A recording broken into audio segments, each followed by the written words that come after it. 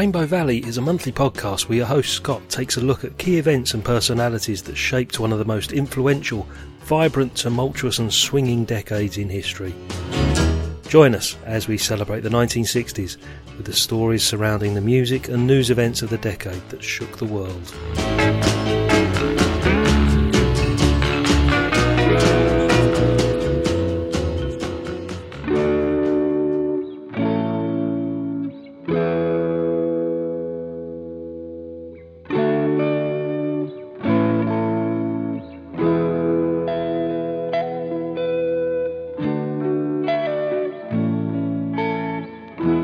As we discovered in Series 1, the 1960s signified for many a decade of revolution, a decade of hope, and a decade of immense change worldwide.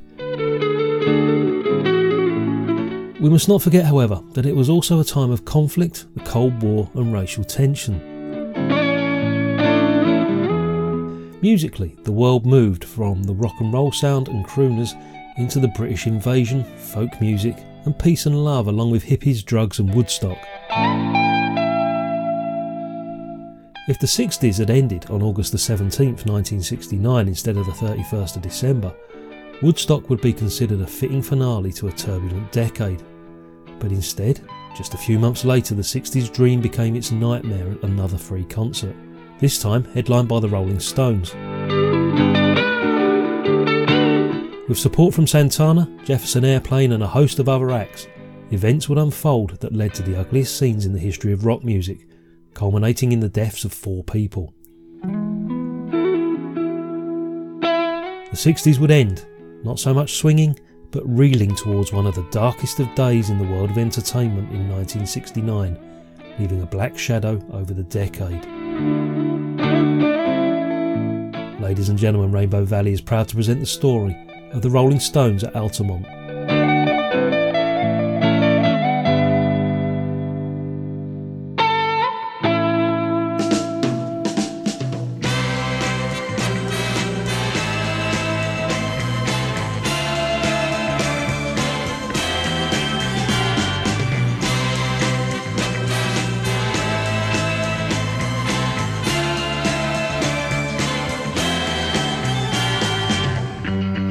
I have a dream.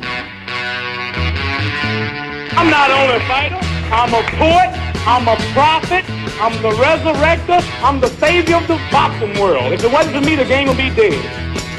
We choose to go to the moon in this decade and do the other things, not because they are easy, but because they are hard. President Kennedy died at 1 p.m. Central Standard Time. They think it's all over. It is now. It's gone.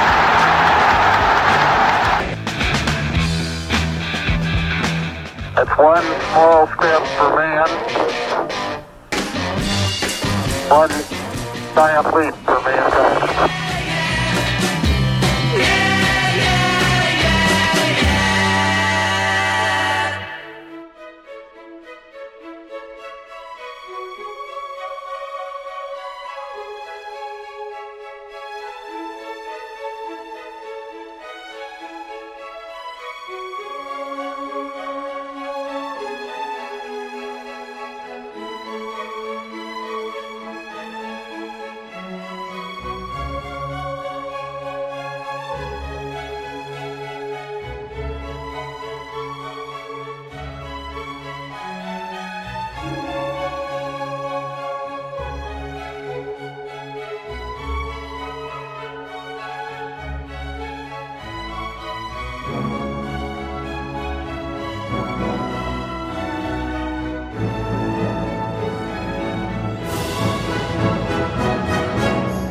In December 1970, a movie was released directed by the famous Maysles brothers. Renowned for their expertise at documentary making, the brothers had previously recorded documentaries featuring Marlon Brando, Orson Welles and Truman Capote, as well as their legendary footage of the Monterey Festival. In early 1969, Albert and David Maysles were contacted by the Rolling Stones to document their return to live touring. The Stones wanted a record of their return after 3 years, a period of time that had seen so much change in the American music scene and the way that concerts and touring were presented. What nobody realised was that they would be recording on the big screen some of the ugliest scenes at any live event, culminating in the murder on screen of one of the concert goers.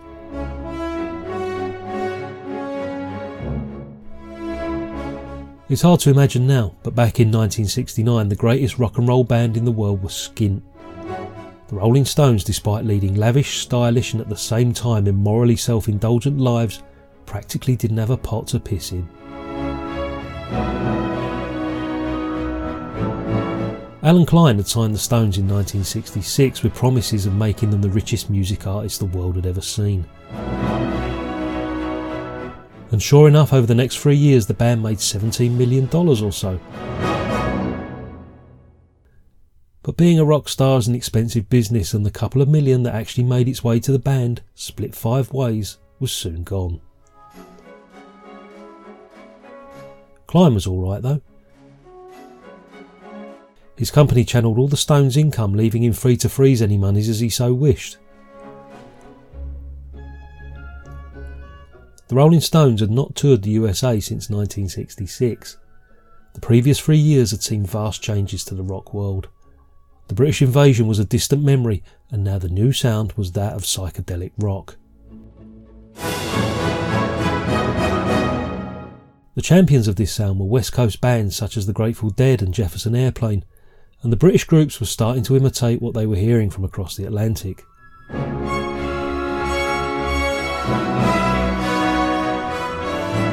There were also other aspects to this new scene, including free concerts. Free concerts were nothing new in San Francisco. They were part and parcel since the beginning, with regular performances by the top San Francisco bands in Golden Gate Park and the Panhandle. Here, local rock bands, along with acts such as The Dead, Big Brother and the Holding Company and Jimi Hendrix, would belt out their latest songs to audiences that would listen attentively and dance whilst high on pot or LSD.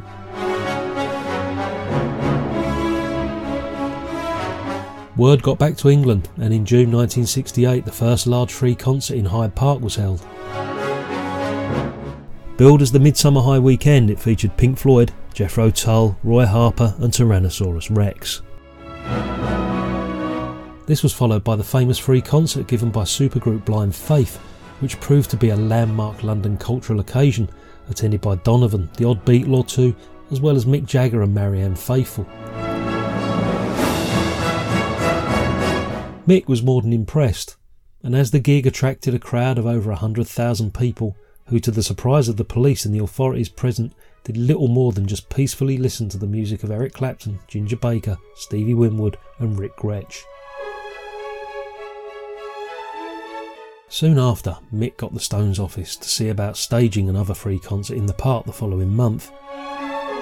The concert originally was to be used as an introduction to the world to their new song Honky Tonk Women, and to Mick Taylor, the guitarist who had replaced the band's founding member Brian Jones. Tragically, 2 days before the concert, Jones was found drowned in his swimming pool on his English countryside estate.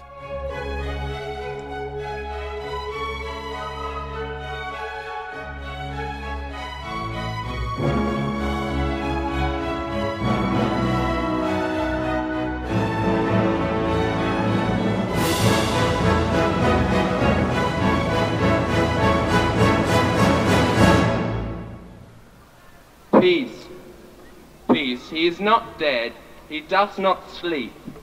He has awakened from the dreams of life.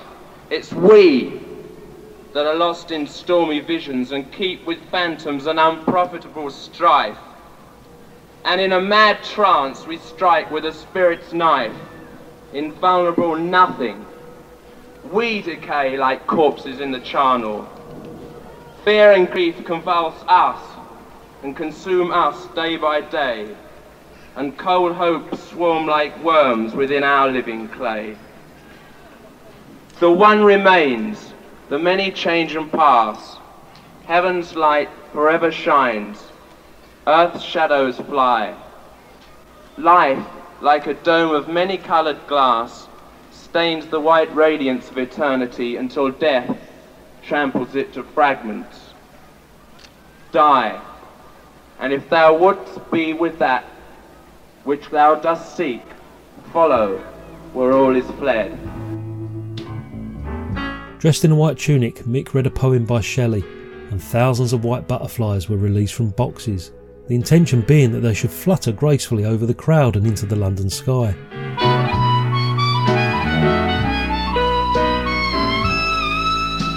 Instead, it became apparent that most of them had suffocated, and those that were left just barely managed to fly a few feet above the heads of the band before plummeting to their death on stage, their delicate carcasses littering the floor around their feet.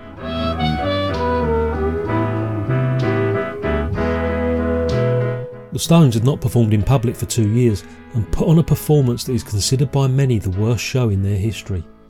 It was sloppy, unrehearsed and chaotic with out-of-tune instruments. Not that it bothered the audience, they loved it. There were no arrests, and the crowd stayed behind and tidied up after themselves. How very British.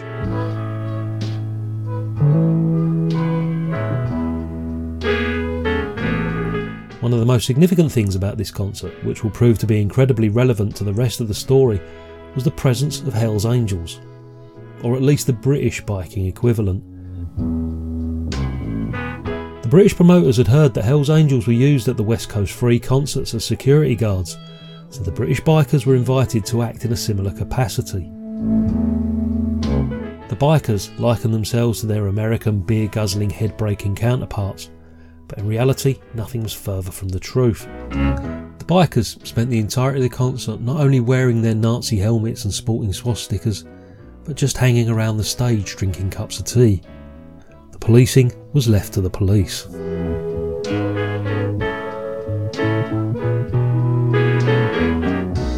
Following the Hyde Park gig and buoyant after their appearance in London, the Stones envisioned further free concerts at the Taj Mahal or even Stonehenge. But plans are underway for the upcoming American tour, and the decision was made to host a free gig at somewhere like Golden Gate Park. All would be arranged with the correct permits in place, and the day would be billed as a concert headlined by the Grateful Dead or Jefferson Airplane. The Stones would then emerge as the final surprise act unannounced to anyone.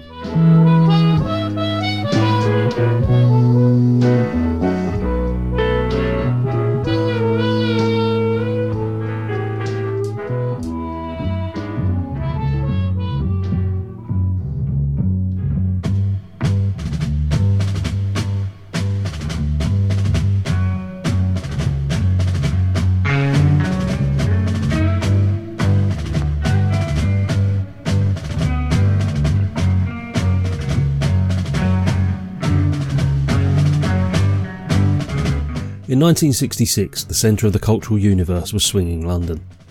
There's no doubt that music, fashion and art would find its epicentre here and influence and inspire people the world over.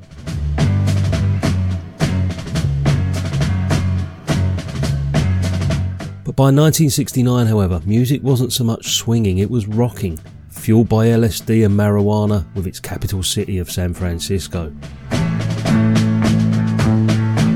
The Summer of Love in 1967, and in particular the Monterey Festival, brought the world's attention to the Grateful Dead and Big Brother and the Holding Company, with of course Janis Joplin on lead vocals.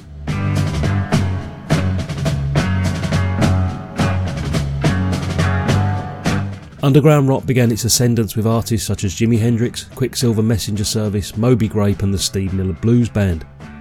San Francisco became established as the undisputed home for rock counterculture in America and the world.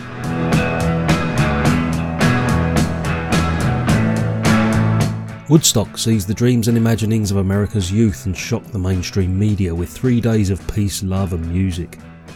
And as mentioned at the top of the show, it should have provided a fitting end to a decade that had witnessed so much turmoil. Woodstock took place in mid-August 1969. The Stones arrived in Los Angeles just 8 weeks later in October. The month-long tour was due to start on November the 7th with sold-out gigs in New York, Los Angeles, San Francisco, as well as Alabama and West Palm Beach, Florida.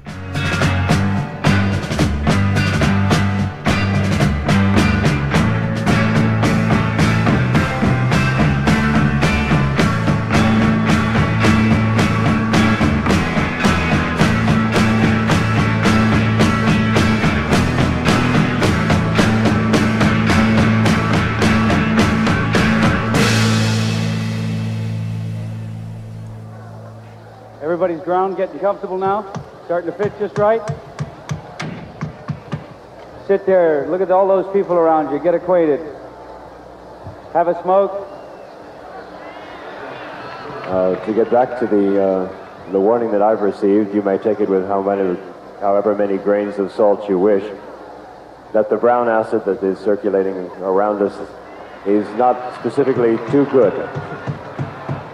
It's suggested that you do stay away from that. Of course, it's your own trip, so be my guest, but please be advised that there is a warning on that one, okay? Elliot from Harvard. The hitchhikers you picked up need the pills from your car. Please go to the information station right away. Louis Pitnick, your brother is in the Paulsburg police station. The voice of Chip Munk, heard here warning the Woodstock crowd about some of the dangerous drugs that were floating about during the concert. He was brought on board by Mick Jagger to handle the tour production. Munk operated the lights at Fillmore East and had worked with every rock band worth knowing on the road.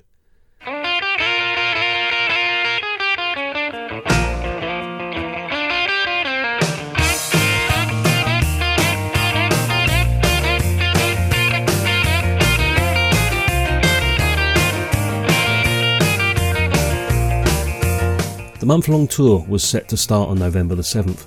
For the first time on a tour, the Rolling Stones will be using their own sound system and perform on a stage that they themselves had designed.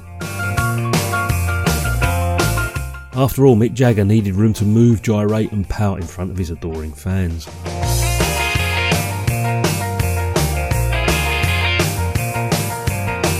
And so, on Saturday, October the 17th, 1969, the Rolling Stones, their wives, girlfriends and entourage, including Graham Parsons of the Flying Burrito Brothers, arrived in Hollywood.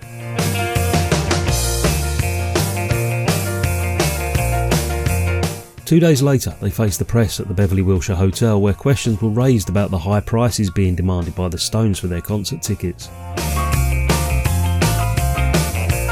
And later, during the press conference, it was actually revealed that the Stones were charging twice as much than local bands, or even Blind Faith, who were due to appear very soon. Mick left the press conference angry that he'd been hauled over the coals, and the last thing he wanted was for the band to be seen as out to make some quick and easy cash.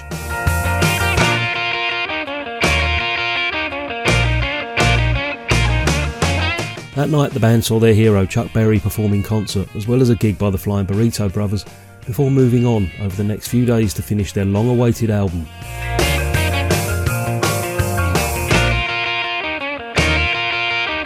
They had 3 tracks left to complete and had been working on different versions of Midnight Rambler since the Beggars Banquet sessions.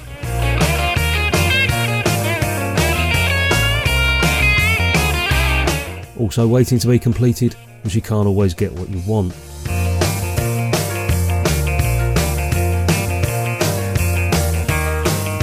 Also finished at this time was the final album version of Gimme Shelter, featuring the unique talents of Merry Clayton.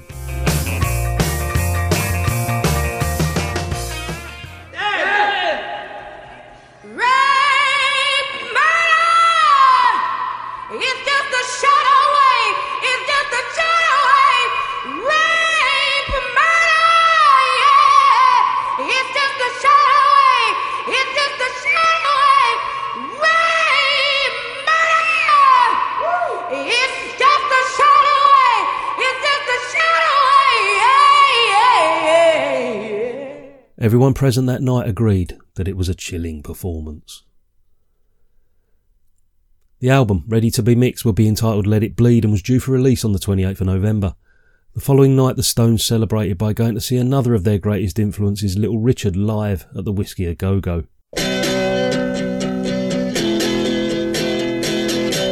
Movies about rock concerts were nothing new. Mick was certainly aware that the movie from Woodstock was due to be released by Warner Brothers very soon.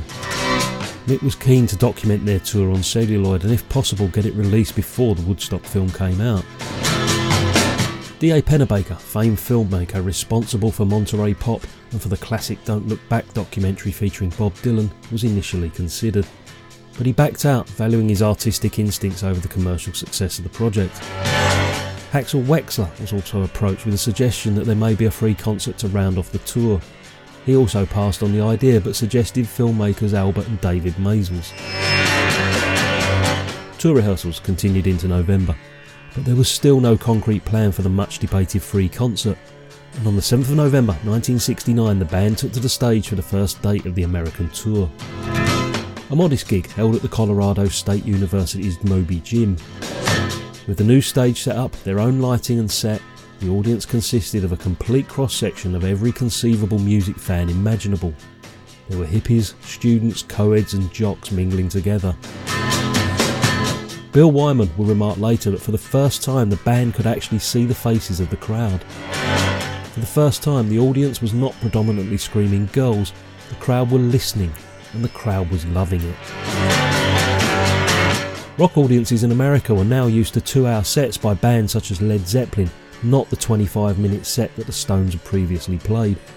And let's face it, back then nobody was actually listening. This was good, but the real test would be the following night when the Stones would be expected to play 2 gigs at the Forum in Los Angeles. The box office receipts of $260,000, which is the equivalent of $1.7 million in today's money, broke the record previously achieved by the Beatles for the highest grossing music concert. At this point in rock history, bands were not known to travel with their own sound systems, lighting rigs and staging. Unprepared for the venue, without an accurate seating map, the positions of the speakers blocked the view of at least 200 of the members of the audience.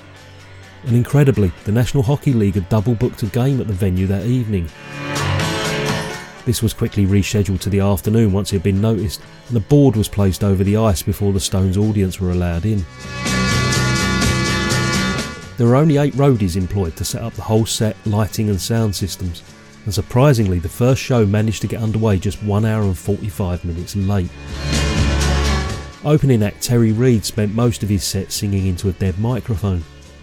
Also on the bill were B.B. King, who suffered similar sound problems, and by the time the third act, Ike and Tina Turner, took to the stage, the problems appeared to have been resolved. Eventually, just after 11 o'clock, the Stones took to the stage. The second show started 3 hours later than planned, with the Stones hitting the stage at 4 in the morning.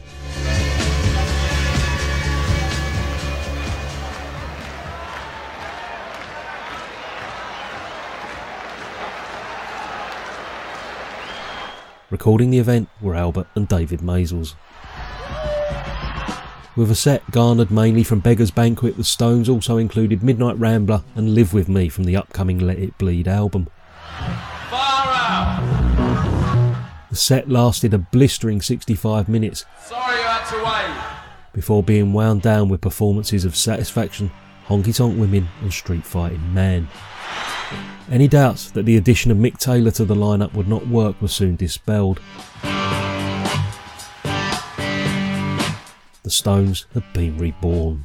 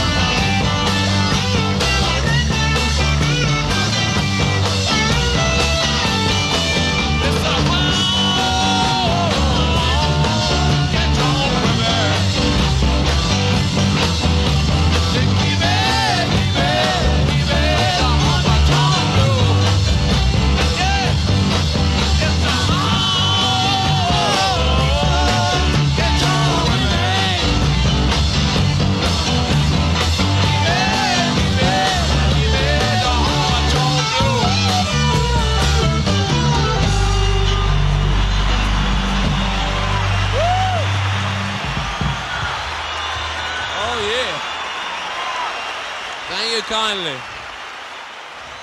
I think I bust a button on my trousers, hope they don't fall down. It's that jumping around, man, I have to do it up again. You don't want my trousers to fall down now, do you?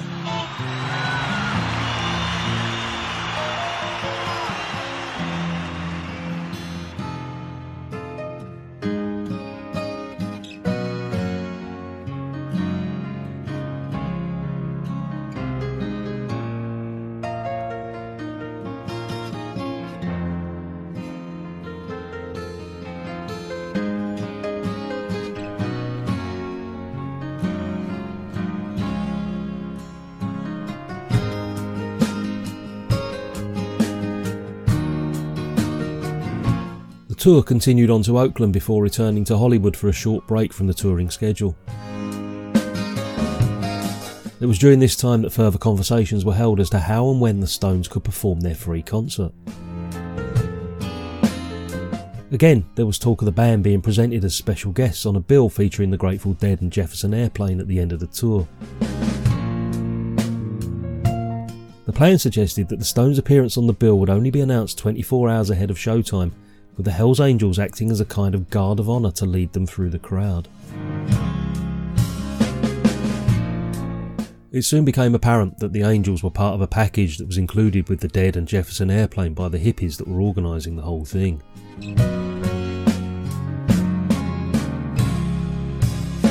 Arrangements were made which envisioned the Hells Angels to act not as security, for that was believed it could be handled by the Stones' own security team, but as something a little more fluid.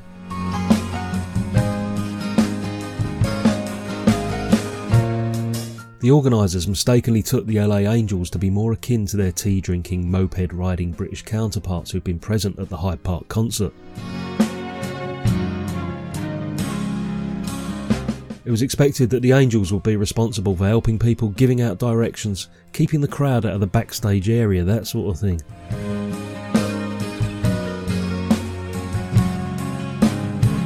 And in perhaps one of the most famous financial transactions in rock history, the Hells Angels were hired in return for $500 for beer.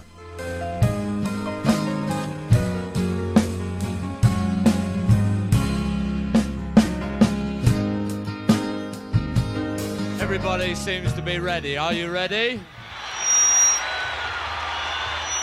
For the first time in 3 years, the greatest rock and roll band in the world, the Rolling Stones! The Rolling Stones!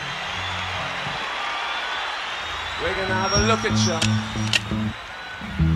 We're gonna see how beautiful you are. Woo! All right. The second leg of the US tour began in New York on Sunday, November the 23rd, 1969. Oh, New York City, you talk a lot. Let's have a look at you. There was no doubt now word had spread and the Rolling Stones were officially the hottest rock band in the world. Let's have a look at New York City. This part of the tour would be crowned with 3 sold-out shows at Madison Square Garden, watched by people such as Leonard Cohen, Paul Simon, Woody Allen and Andy Warhol.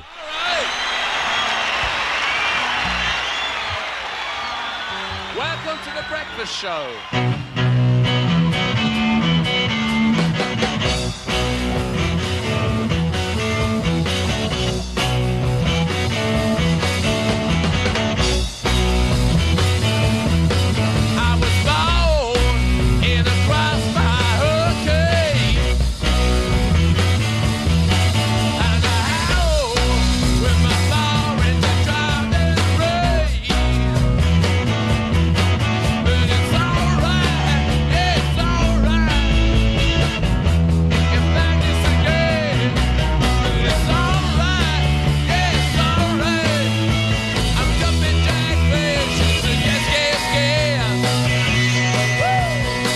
Back in San Francisco, things were not going so smoothly. The park's commissioners were getting cold feet about hosting an event on a scale that had not been seen previously and decided that they wanted a vote from the full board. The Stones would have to go directly to the mayor for approval.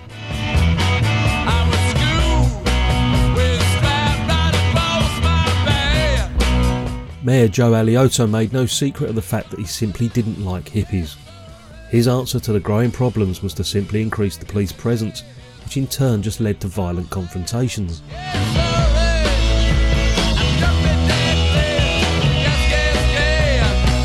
the entire plan quickly began to disintegrate.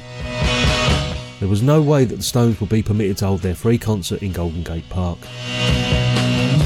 Ironically, just as things were collapsing, news of the free concert first broke that Friday in the Los Angeles Free Press under the headline "Come Celebrate." Rumour slowly became reality as more details were revealed in the San Francisco Chronicle 3 days later. Both reports stated that the gig would be held in Golden Gate Park on the 6th or the 7th of December. As it stood, the Stones actually had no idea where it was to take place, as the park was no longer an option.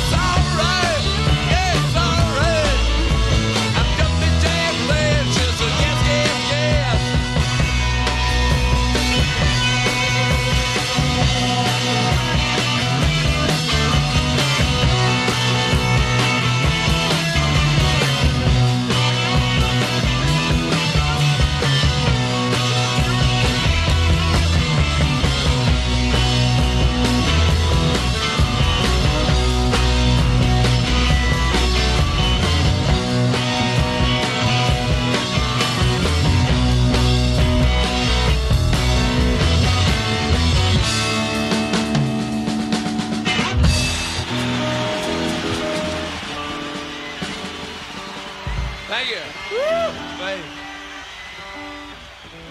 We're just going to wake up. In a press conference in New York on Friday the 28th of November, Mick Jagger announced to the newsmen and women gathered there that a free concert will be held in San Francisco on December the 6th. Question here on the right, Mick. I read in one of the papers that you'll be giving a free concert in San Francisco. We are doing a free concert in San Francisco. When? On December 6th.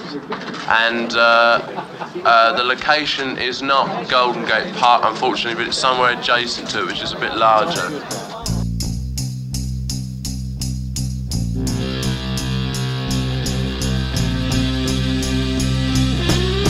New York rocked to the now seemingly unstoppable force that was the Rolling Stones, ably supported by Ike and Tina Turner and a special guest appearance by Janis Joplin. Then on to the Palm Beach Pop Festival in Florida, which also include Janis Joplin, Sly and the Family Stone, Jefferson Airplane and Iron Butterfly.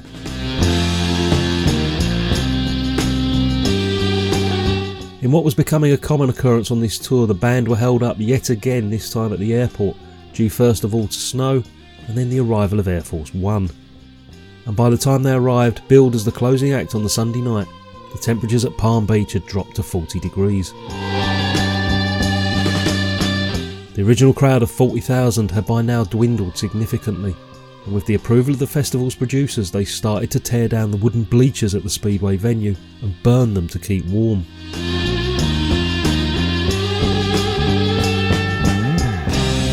The Stones finally arrived at 4 in the morning and played to a much smaller crowd, a lot of which had to be woken up.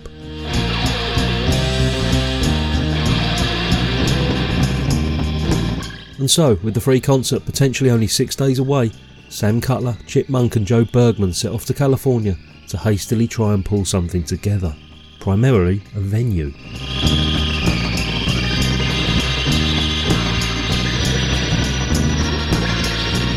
The Stones, meanwhile, whose visas only limited them to live performances, were keen to keep churning out new material. And so, off the books and without manager Alan Klein's knowledge, the band headed to Muscle Shoals, the remote studio in the Tennessee River Valley. Muscle Shoals had to all intents and purposes been adopted by Atlantic Records, and it was here that Percy Sledge recorded When a Man Loves a Woman, Wilson Pickett had laid down Mustang Sally, and Aretha Franklin recorded her debut, I Never Loved a Man. It was during these sessions here over the next couple of days that the band finished writing and recording Brown Sugar and Wild Horses, along with a cover of Mississippi Fred McDowell Delta Blues' You've Got to Move. Songs that would build off the framework of Let It Bleed and epitomise the band's new musical pathway and growing confidence that just seemed to get stronger and stronger since their arrival in the States. Time was ticking by and still no venue had been secured for the highly anticipated free concert. The entire thing was dangerously close to collapsing, for not only was there no venue, but no one seemed to be taking charge.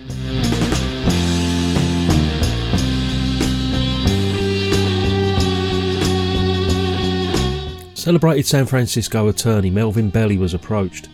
Famous for representing Jack Ruby, the killer of Lee Harvey Oswald, he was a loud, flamboyant character. Ultimately, Belli contributed little apart from gusto and attitude, but it was hoped his local connections would prove useful.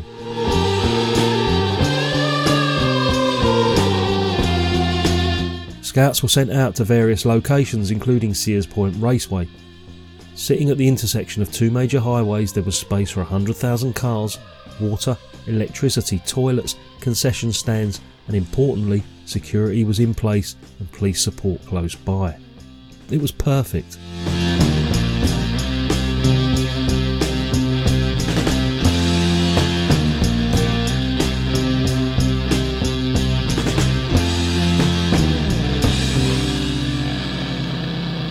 It was rejected, however, by Sam Cutler on the grounds that he found it aesthetically displeasing. Many think this decision was based on how the venue would look when filmed by the Maysles brothers.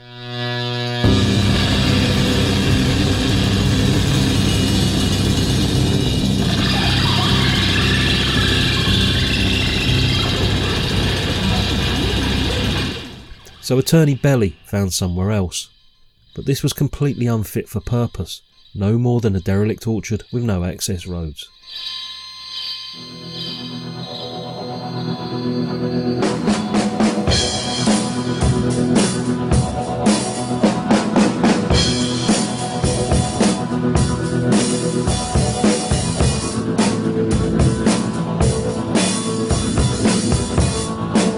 The attorney Belli slowly began to take control, pushing Cutler further back in the decision-making process. The owner of Sears Point, Craig Murray, offered the site for free on the condition that insurance was obtained, all the correct permits sorted, and any expenses were covered. He also laid down a proviso that any profits from the potential movie or recordings be sent to a Vietnamese orphans fund.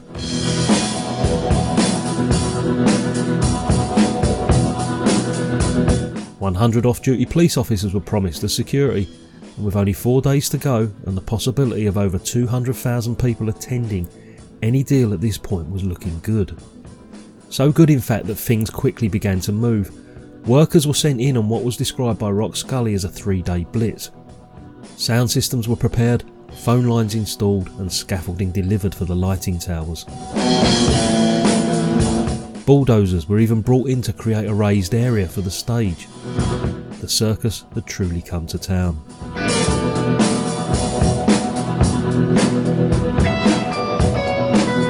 Word was broadcast by local radio stations that the event was actually happening and things were looking good.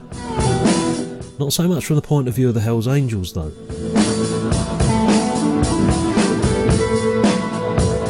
Noted angel Terry the Tramp made it clear that by moving the concert out of San Francisco, there'd be problems. If the gig were to be held in San Francisco as originally planned, the local chapter would be in charge. After all, they'd had a long-standing, trouble-free agreement with the Grateful Dead and the other hippie bands for a long, long time now. San Francisco chapter was viewed as one of the more, let's say, civilised chapters. If the concert went ahead at Sears Point in Sonoma, there would be no one in charge, and it would effectively be a free-for-all.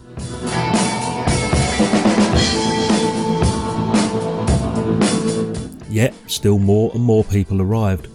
Although they would not be officially allowed entry until 7 AM on the Saturday, the morning of the concert, hippies and concert goers were arriving in their hundreds.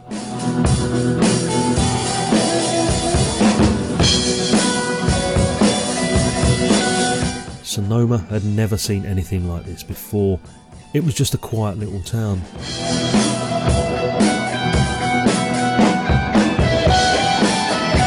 The The sight of what appeared to be chaos frightened the locals. Tents, cars, lorries and vans parked randomly across the site. Hundreds of workmen, hippies and technicians milling about erecting steel towers and backstage areas. And a bulldozer carving its way through the hillside at the far end of the track, creating the stage.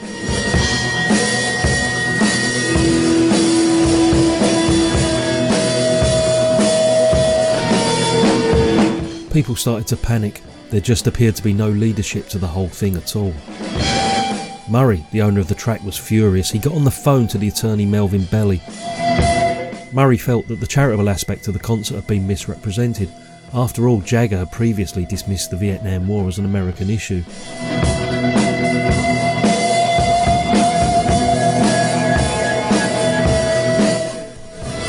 Negotiations soon crumbled.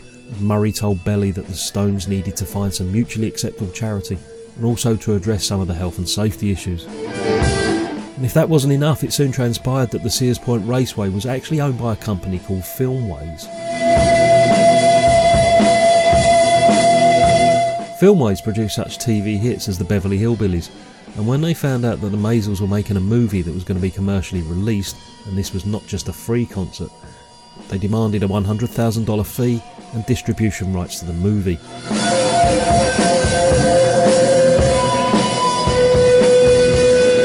The chances of finding a more suitable venue were now slim. It offered everything required for an organised, safe concert, but Jagger refused to be held over a barrel by some TV company, and he refused to give in to their demands.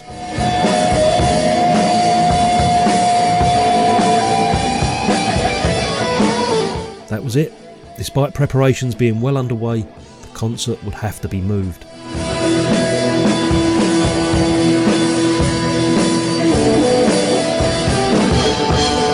Discussions continued and time was drawing ever closer.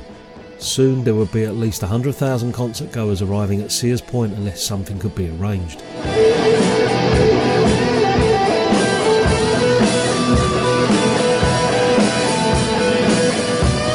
And then, as if sent from heaven itself, Dick Carter contacted Belly's office.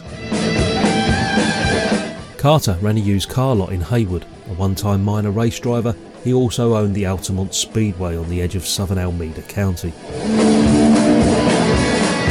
It was a harsh, almost desolate location, beaten by severe winds across its scrubland setting. Carter was not doing too well from a business point of view. He'd managed to hold a couple of successful San Francisco events there and was almost bankrupt.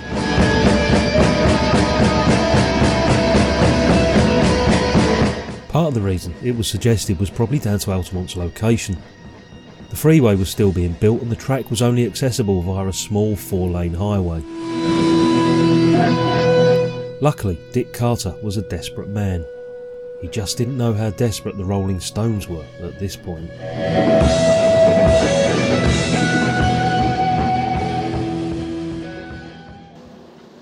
Dick Carter's on the line. He's offering us a speedway at Altamont. Hello, Dick, this is Mel Belli for the Stones. If they were to perform in the Speedway, is the Speedway open so that they can be seen from the people that can't get in? Yeah, but I'm sure we could work something out because I want the publicity. You want the publicity? Right. Well, you take the publicity, and the Rolling Stones don't want any money. It's for charity, so I'll take the money. Right? All right. Well, why don't I do this? Why don't I talk with these people here, and then I'll get back with you, and then if we have to sign anything up, and if you need any insurance, which I'm sure you will want, and all the rest of that stuff, I'll work with you in the morning. Okay. All right. I'll call you back later then after I talk with them, Dick. Bye. He's offered the Altamont Speedway. There's not enough room and for there's no time to move it. You got to tear down a stage and a scaffolding. Stage scaffolding. The phones are in, the generators are there. Everything is left to go. It's anticipated that the amount of kids now traveling cross country, you may have anywhere from 5,000 to 20,000 kids starting to arrive sometime through the day tomorrow. They're all lining up at the airports to come in from as far away as New York. That now? Yeah. Yes. You got to be kidding. You have no idea what goes on here. It's an amazing phenomenon. It's like the lemmings of the sea.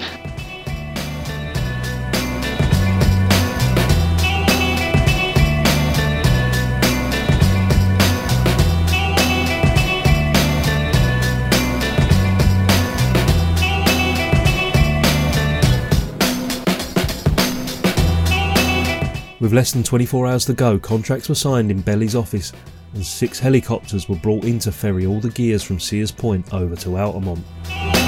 It was a true race against time as sound systems, lighting rigs and staging was transported to the new venue.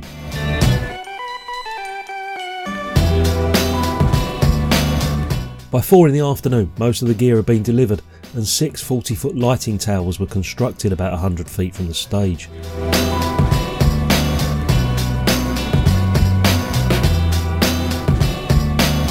Crews worked throughout the night as tens of thousands of people began to arrive at Altamont.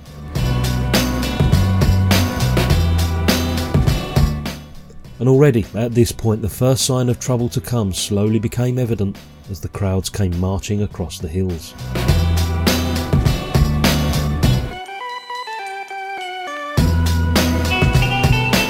A party atmosphere created from the depths of who knows where as people stumbled around in the dark, stoned, building campfires made from nearby fences. Drugs were handed out like candy, and unlike previous events at Golden Gate Park, which in comparison were civilised affairs with marijuana and LSD being the drug of choice, these guys were knocking back cheap red wine, Red Mountain, which cost $1.55 a gallon. Hippies generally don't like drinkers, often referring to them as juice heads. And as the crowds continued to arrive and the revelling carried on hours before the concert was due to begin, the red wine began to have an extra ingredient added to it, as gallon after gallon became laced with LSD. And it wasn't even high quality LSD at that.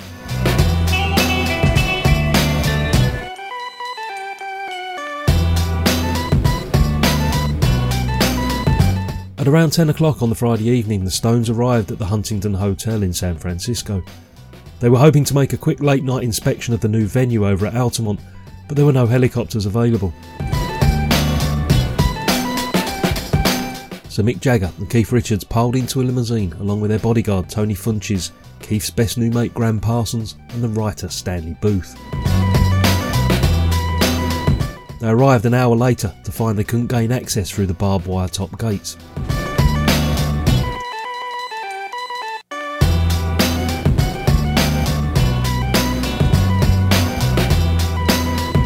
Around them they could see 1,000 campfires flickering on the dark hillside and crowds of people moving around. The group wandered around the various campsites, eventually managing to inspect the stage area. Sam Cutler had been on site for hours and now he had the chance to witness himself the gathering of the uncontrolled spectres that were wandering about with their long hair off their heads on red wine and acid.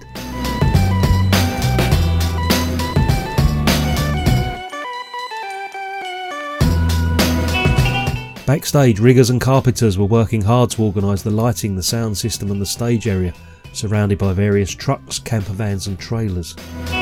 Perhaps, just perhaps, things might just work out after all.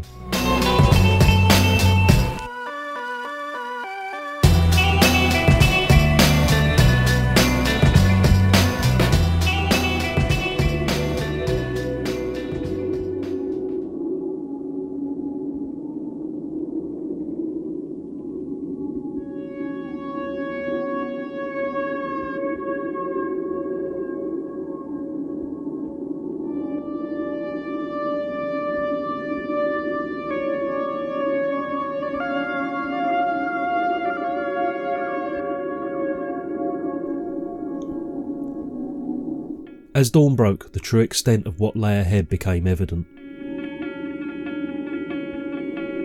Altamont was certainly no Sears Point.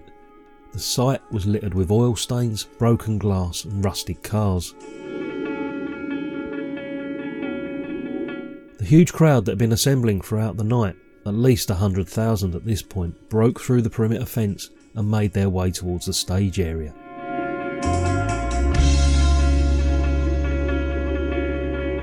Those out of the crew that had managed to grab some sleep slowly woke up that morning and were greeted by what was described as a vision of hell itself.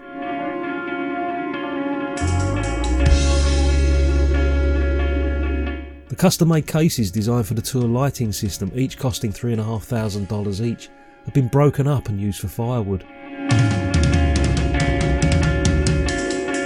People were jostling for space, pushing and shoving. There was no feeling of this event being a love-in. There was definitely no love felt at all in the air that morning, and tempers were slowly beginning to fray. But to the casual observer, all appeared relatively well.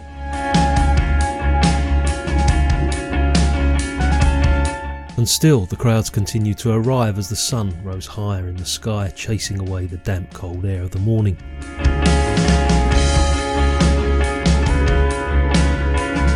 From all directions they came swarming like ants across the surrounding hillsides. Traffic was so bad that cars were already beginning to be abandoned on the highways, their occupants electing to continue on foot. By 10 AM, the California Highway Patrol reported a 10-mile backup of traffic in either direction.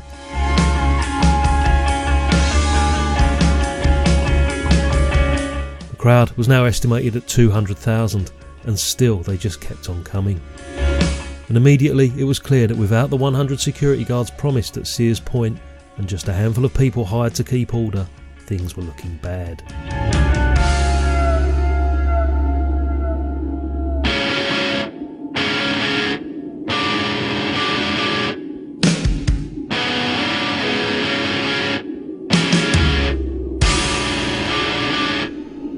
Even at this point in time, the stage was still being built. Originally, with the concert being held at Sears Point, bulldozers had created an area at the top of a bluff forming a kind of natural riser. In this way, there would be no need for a tall stage above the crowd similar to the one seen at Woodstock. And so, when the steel arrived from Sears Point, the light towers were erected first, with the crew not realising that the lights would never actually arrive, or that there would be no operators for them. With the light towers erected, there was no extra steel left to raise the height of the stage. The stage built that day was little over 4 feet above the ground. The stage at Woodstock stood 4 times higher, at least 15 feet off the ground. This had served as a defensive barrier, keeping the crowds away from the performers on the stage. A mistake that would prove disastrous as the day wore on. As a compromise, unbelievably, the decision was made to keep the crowds back with a thin piece of rope between the front row and the stage. A crowd that at this point was nearing 250,000 people.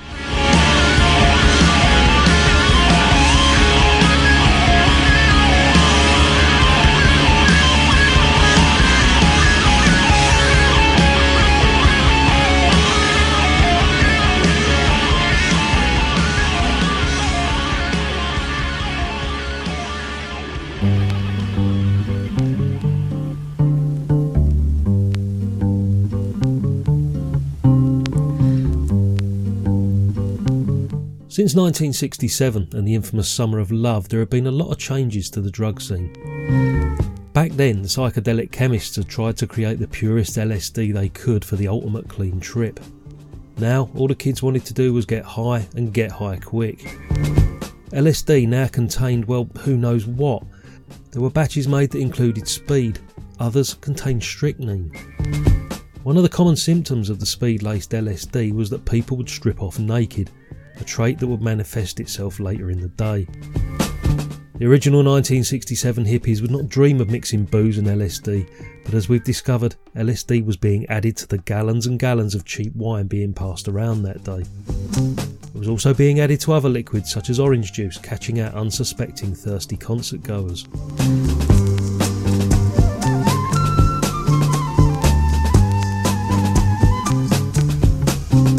There was always going to be a risk of bad trips at Altamont. After all, it was 1969. It was a free concert. It was the Rolling Stones, the Grateful Dead and Jefferson Airplane. Most festivals previously had made sure that LSD casualties would be looked after in some way, but at Altamont the scale of the problem and its unpredictability became apparent even before the concert started. Medical care seemed to have been overlooked as the priority to find an alternate venue took precedence. Luckily, there were volunteers that day. The Red Cross had shown up with people willing to handhold the most serious of the psychedelic casualties and managed to set up a couple of relatively quiet tents to enable those affected to come down. But no one was prepared for the scale of the indiscriminate drug use that day. People arrived at the tents wound up and aggressive, a sure sign that their acid had been laced with amphetamine. And as for the booze, well, it was unheard of on this scale of what was supposed to be a peace-loving hippie festival. All of this, coupled with conditions at the venue such as the lack of food, water and bathrooms, created an atmosphere that was certainly not suited to healthy LSD intake. There were so many bad trips so early that it was described as an almost mass toxic psychosis punctuated by bad trip after bad trip. On top of this, the atmosphere was getting darker and more oppressive as the Hells Angels began to arrive, taking up their positions backstage and on the tiny stage area itself. For them, the party was just beginning, and as soon as they arrived, there was a definite air of menace. The Hells Angels held a strong perception of territory, and they could be brutal when it came to protecting what they saw as their boundaries. These men were not the bike-riding bodyguards of the hippie bands, far from it, but soon the musicians would be taken to the stage and they would be all that stood between them and the ever-growing crowd. Around the stage area and backstage it was becoming apparent, but on the whole, the crowd remained blissfully ignorant.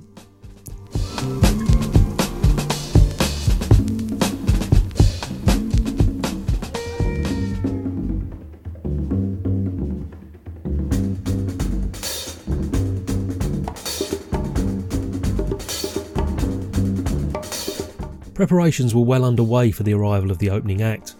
Santana flew in by helicopter from San Francisco and was still riding high on their success at Woodstock earlier that summer.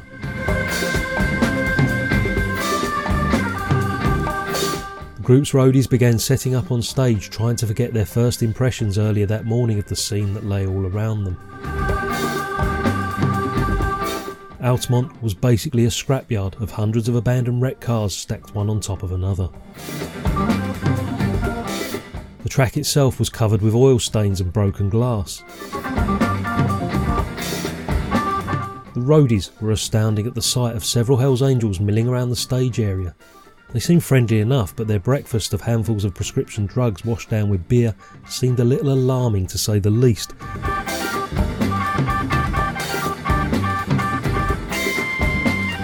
But probably the most worrying thing was the stage itself. No more than just a tiny platform, barely one step off the ground with no visible means of defence.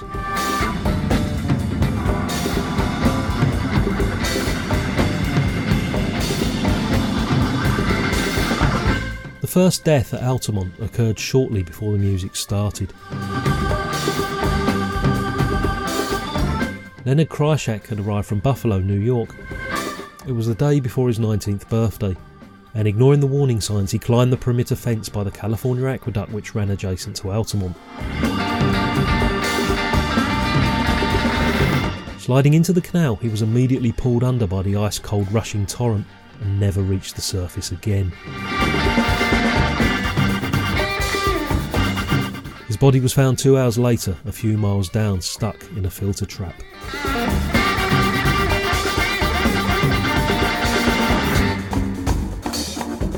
Back on site before the music could begin, Sam Cutler all morning was desperately trying to get the crowd to move back. Those on the hillside obliged, and even after they'd shuffled back just a few feet, it didn't seem to make any difference at the front. Again and again that morning, Cutler pleaded with the crowd to move back, and coupled with this, he was also contended with trying to get down dozens of people from the light tower scaffolding. It was hopeless. If you ever sit on the roof of an English car, it's so well made that it doesn't dent. If you sit on the roof of a Volkswagen or an American car, you're liable to go straight through it. Don't ask me why. All the people, and there's about 30 of them, who are sitting on the top of that Volkswagen over there, I think it's a Volkswagen, please get off it. The owner is on his knees by the side of the stage in tears because he feels that it will be crunched. Could you get off it, please? Would be nice. It's not designed for people. Designed to stop rain, not boots. Could you get off it, please?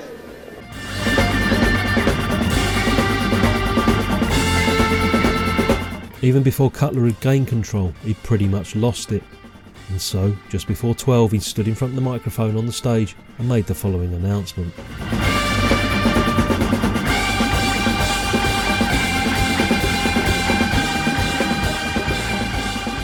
There was nothing here. We brought all this equipment from the other site where we took it all down. In 20 hours we've managed to get together what we hope will be one of the finest concerts San Francisco and the Bay Area has ever had.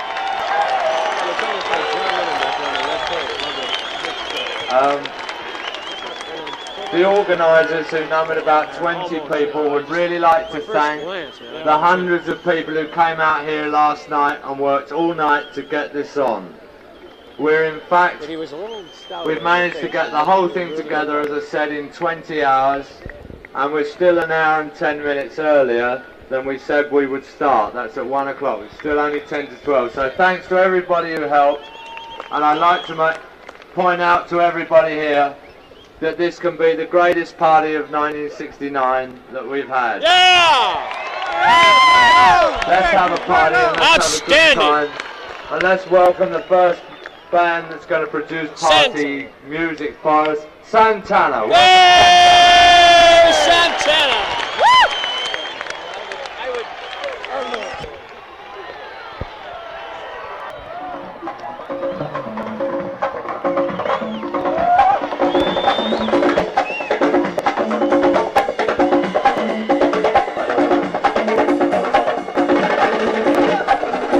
And as Santana started proceedings with Savour, the sweet Latin rhythms soothing the crowd, there was a feeling that at last the ultimate aim had begun. A free concert on America's West Coast. But throughout their set, the stage was packed with Hell's Angels, so close to the band members that they were literally looking over their shoulders.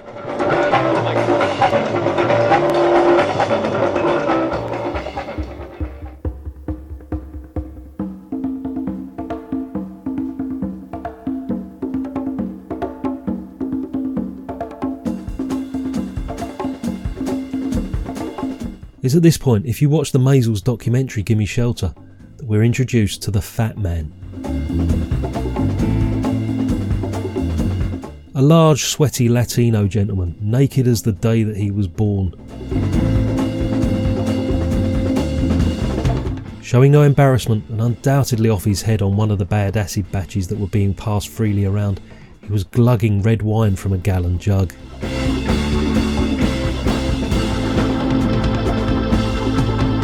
His interpretation of dancing was in fact just him bouncing about, trampling on those that were sitting down, crashing and bumping into others. As he bumped into people, they would push him out of their way, thereby pushing him into others who would do the same. It was a high, greasy, fat version of a pinball. A pinball who rapidly came to the attention of the Angels. And as he inadvertently stumbled into their midst, he became their first target that day.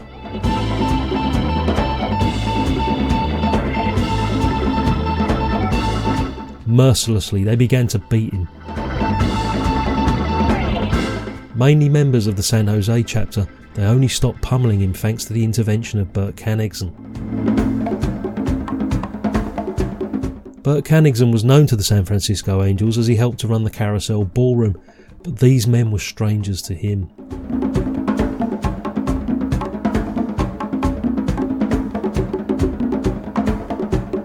As the Angels eased off, the naked fat guy walked through them heading back towards the crowd, but as he passed the last Hell's Angel he paused, turned and punched him square in the face before disappearing into the mob.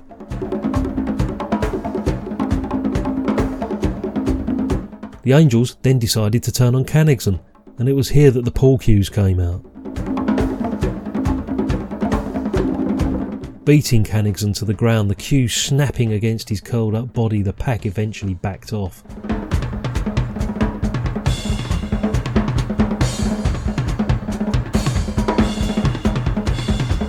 Kannigsen was treated backstage, where it took 60 stitches to patch him up.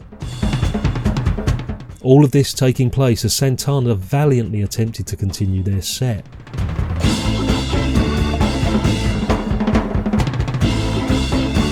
Throughout the 45 minutes Santana on stage, there was onslaught upon onslaught as the Angels waged war against the audience. At least 6 times during that 3/4 of an hour, the Angels piled in with pool cues, some of them barging through across the stage and through the band itself. There was a group of angels on top of the San Francisco chapter's bus who joined in by launching full beer cans towards the stage, and by now it was evident that the low stage was going to be so much more of a problem than originally anticipated.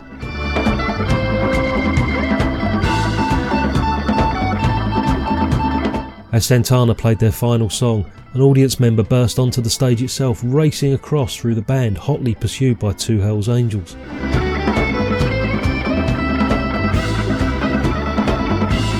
There, in front of the band, before the kid could make it to the relative safety of the crowd, they stomped him to a pulp.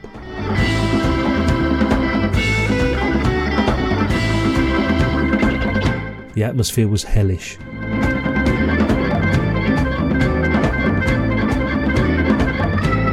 The audience was already on edge due to the lack of provision of food and water. The red wine that was being passed around was dangerously infused with acid that potentially contained a dozen different dangerous ingredients. There were yellow pills, red pills, poppers, speed and pot, and the angels as well as the audience were freely partaking in all of what was on offer.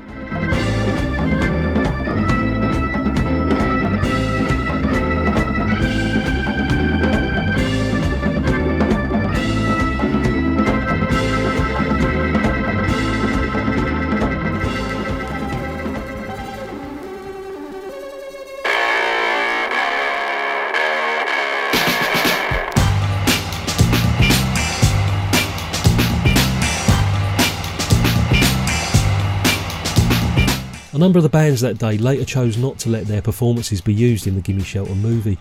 Santana was one, as were Crosby, Stills, Nash and Young, as well as the Flying Burrito Brothers. So, not all of these on-stage incidents were seen by the cinema-going public several months later.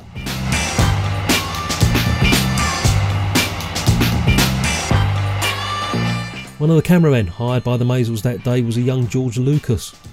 Along with Walter Murch, he was hired to test out the massive 1000mm lens.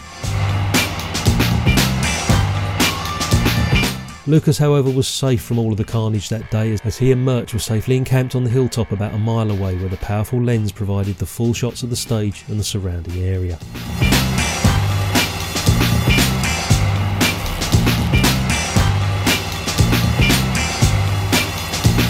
The acid casualties were mounting up. The bad trip tents were gradually becoming overwhelmed, with the moaning and the screaming audience members frightened out of their wits as the dodgy LSD took hold. The medical doctors dealt with injury after injury, loads of cuts and bruises dealt out by the angels as their victims lay patiently waiting outside the rapidly filling tents, moaning quietly to themselves.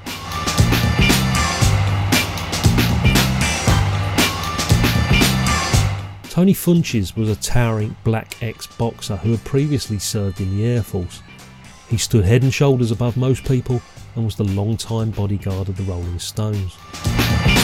At one point, he tried to intervene in the beating of the fat naked guy, but realised quickly it was a futile effort. He did, however, step in when two angels were punching the life out of each other on the stage. The man mounting easily separated the pair of them, but when one of them said something to him that was quite frankly a little racially sensitive, he hit him so hard he broke his hand on the angel's jaw. Angel number 2 decided to chip in, so Funches knocked him out as well, breaking his hand a second time. He retrieved a large buck hunting knife from one of the angels' belts as a former trophy and stepped over their lifeless bodies, heading towards the medical tent for treatment. Seeing the chaos that was unfolding as the medical teams were struggling to cope, he wrapped up his hand himself and returned to his post on the stage. The angels quite wisely left him alone for the rest of the day.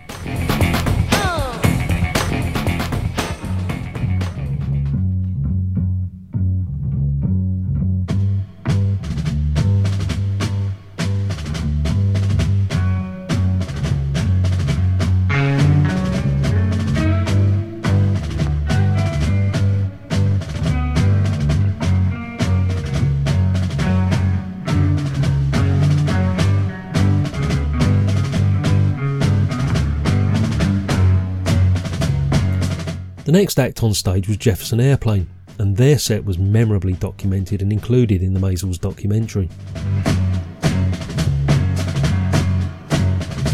The arrival of Jefferson Airplane on stage provoked some of the more memorable and shocking scenes of the day.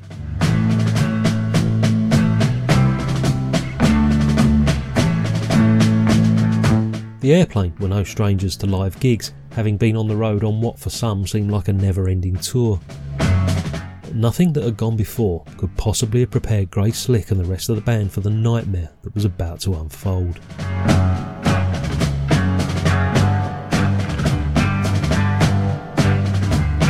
The band were tired and exhausted after a punishing tour schedule that had included every major rock festival and the legendary Sunrise set at Woodstock.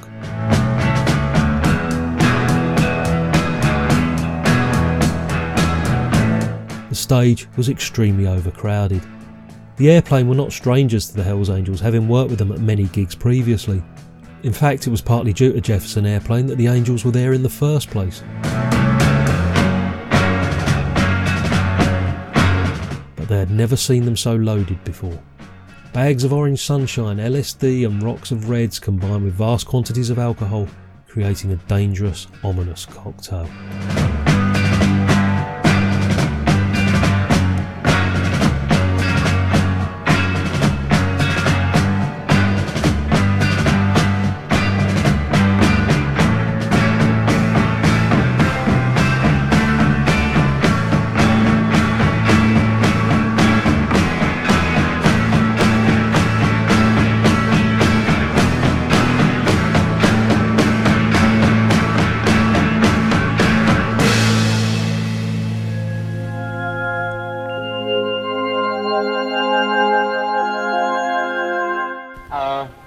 We have the potentiality, as we said, of one of the finest days of this year.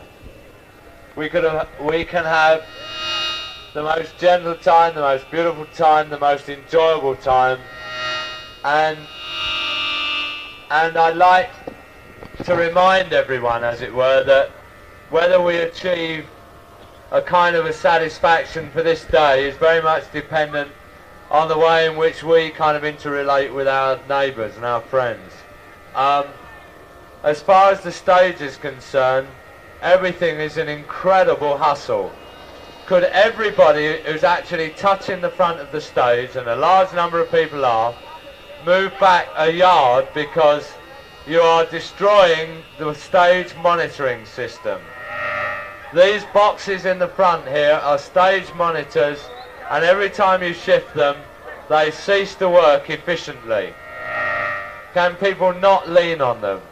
The second thing is that, having repeatedly reminded people, there are still a hell of a lot of people on that tower which is not safe. Can the people below them please tell them to get down? Please tell them to get down. We also have too many people on the PA towers at the side of the stage. Could everyone except the operators of the PA system get off the PA towers? That all doctors in the audience, any doctors in the audience, make their way to the back of the stage. To the back of the stage, to the Red Cross Centre at the back of the stage, please. And some of them, if you're near to it, they could go up to the orange tent up there. There's some people waving to my right, a canister. They need a doctor there. Could a doctor please go?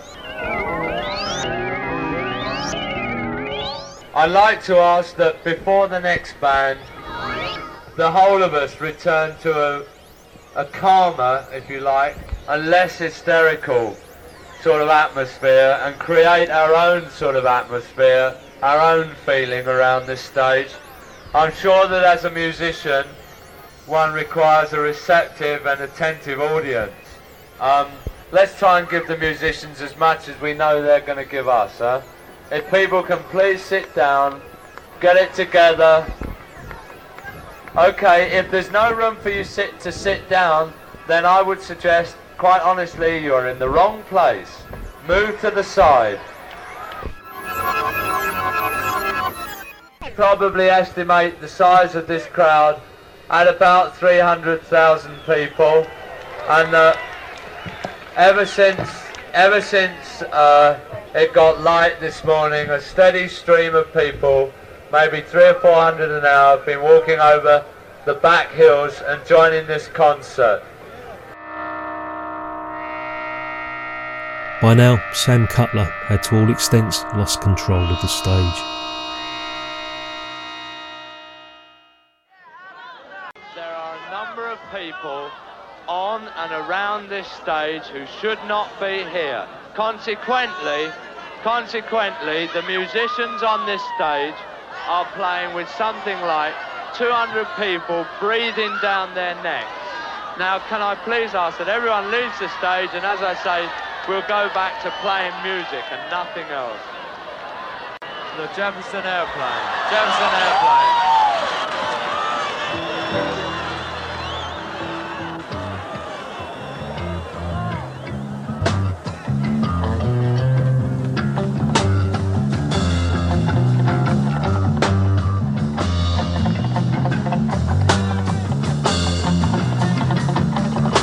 Jefferson Airplane took up their position surrounded by beer-swilling Hells Angels, and as they began their first number, they were accompanied by the sight of the Angels fighting with the audience directly in front of them.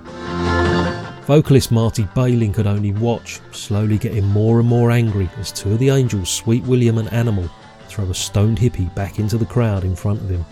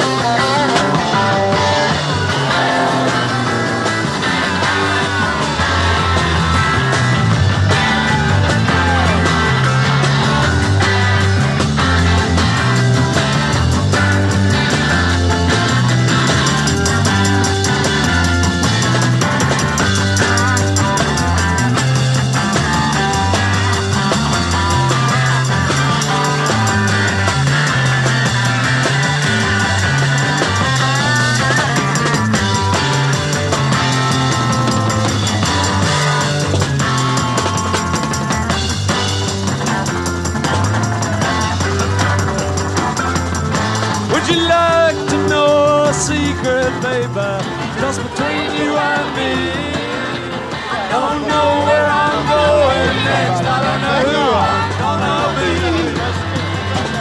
And that's the other side of this line. I believe in love. And that's the other side of this line. Yeah. Other side, go baby. I don't know what I'm doing. Half the time I don't know where I go. Think I'm gonna get me a sailing boat in the Gulf of Mexico. And that's the other side of the line. Yeah, I've been leaving now. And that's the other side of the line.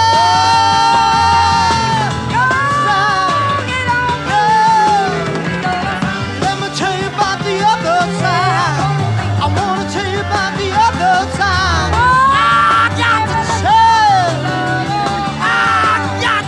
The crowd spread out as another scrap took place in front of the stage, fans being pummeled by Angels. These were soon joined by some of the chapter that had positioned themselves at the back of the stage, causing Grace Slick to stop singing and seek shelter behind the drum kit. "Easy, easy," she mumbled as the band desperately tried to continue instrumentally.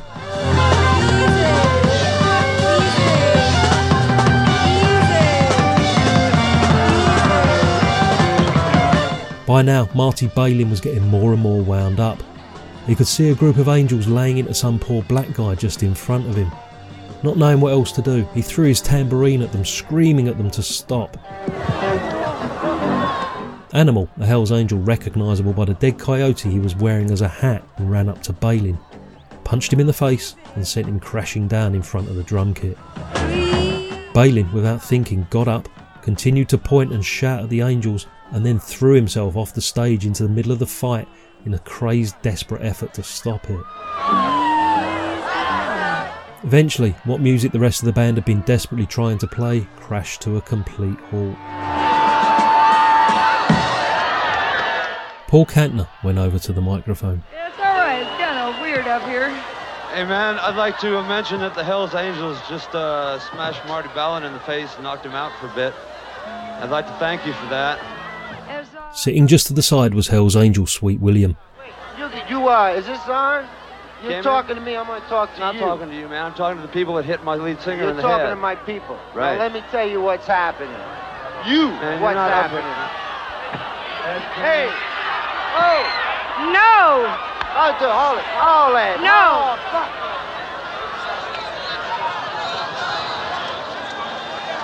No, stop it. You know what's happening? We're partying like you. Hey! And you know, that's really stupid. Hey man, you guys do not have to stay on the stage, man. They're not going to hassle us, really. They're not really that, it's really not worth it. With anybody in particular. You got to keep your bodies off each other unless you intend love. People get weird, and you need people like the Angels to keep people in line, but the Angels also, you know, you don't bust people in the head for nothing. So both sides are fucking up temporarily. Let's not keep fucking up.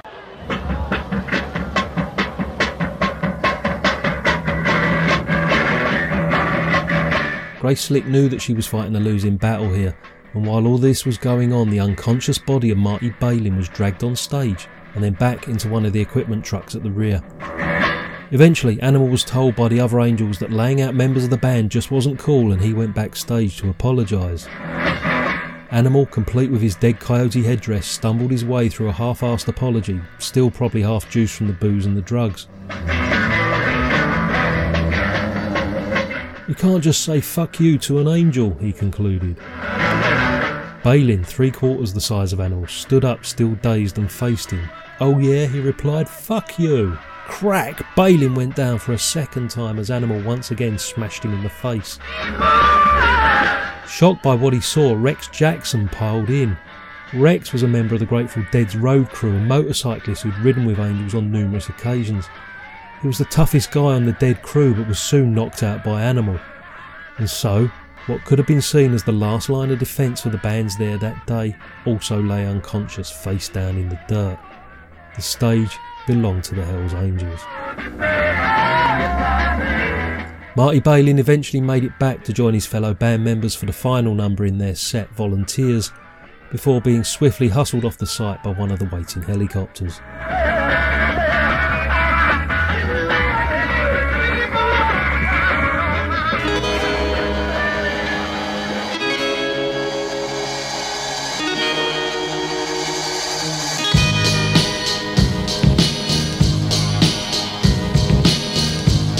Next on the lineup that afternoon, Gram Parsons' band, the Flying Burrito Brothers. Watching on stage was Michelle Phillips of the Mamas and the Papas. When she'd first arrived earlier that day, she'd unwittingly dropped a dose of acid after sipping someone's apple juice. Still trying to come down from the trip, she stood on the stage watching Gram and the rest of the brothers perform their set.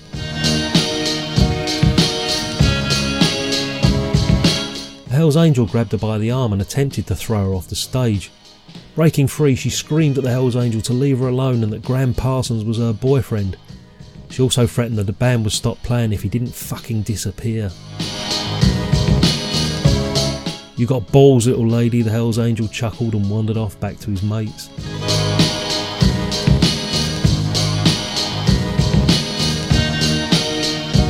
And for a short while, the Flying Burrito Brothers seemed to instill a sort of calm on the crowd and the Hells Angels alike, as the beatings appeared to stop.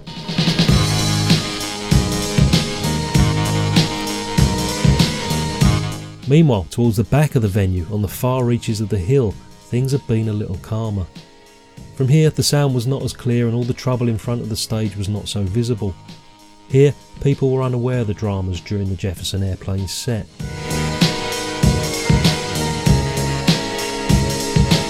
It was here that a makeshift Bad Trips pavilion had been set up by the Ant Farm, the avant-garde group based in San Francisco who specialised in architecture, graphic arts and environmental design.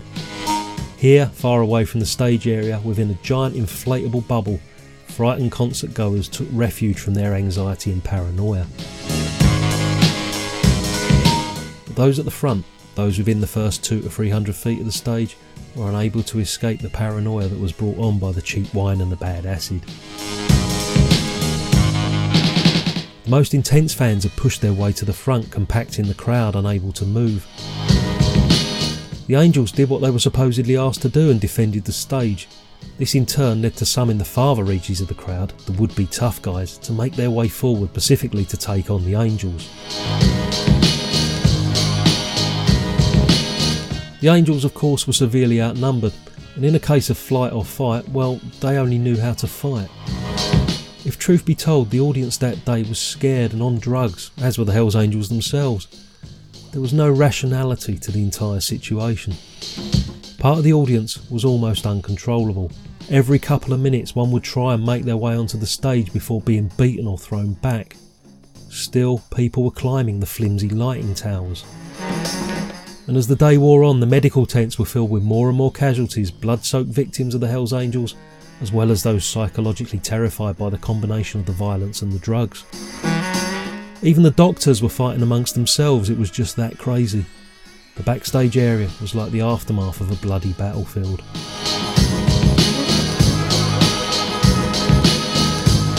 In order to try and contain some of the more unruly audience members, the Hells Angels had sectioned off an area to be used as a kind of holding pen. Meanwhile, the Flying Burrito Brothers had found the naked fat guy and managed to keep him hidden for a while in their trailer. Before long, the Angels found him, however, and without anaesthetic but with the aid of pool cues, they removed his teeth. He continued to wander around, face and chest covered in blood, still buck naked. Similarly, there was a naked woman who had been walking about since the early hours, hugging people. She too by now had been beaten.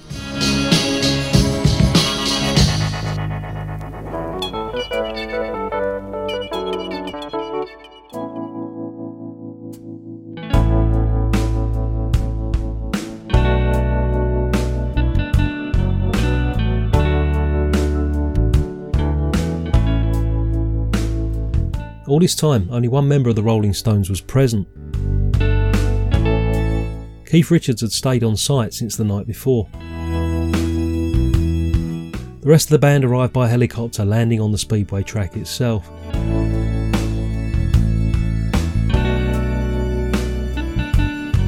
As the photographers, TV crews and fans surrounded them as they made their way through the crowd, a young man stepped right in front of Mick Jagger.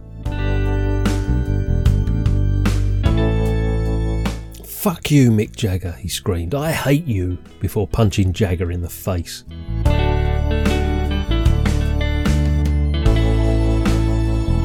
Down went Jagger as one of the security guards managed to wrestle the kid to the ground. As Jagger got up, he said, "Don't hurt him," and continued his way through, the sound of the Burrito Brothers singing To Love Somebody wafting in the background. Just visible towards the back of the crowd, the naked and bleeding fat guy.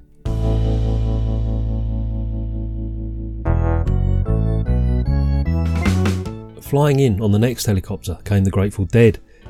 As Jerry Garcia made his way across the track, he was approached by Michael Shreve of Santana. Shreve told Garcia exactly what had been going on that day.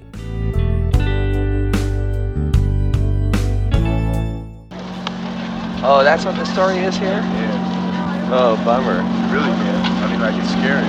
Who's doing all the beating? Hells Angels. Hells Angels are doing beating on musicians? Marty got beat up. They've been fighting on the stage. Doesn't seem right, man. It's really weird, man. It's really weird.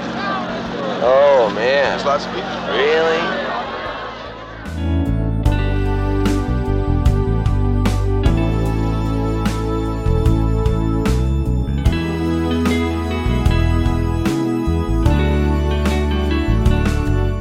The Dead made their way backstage and were horrified at what confronted them.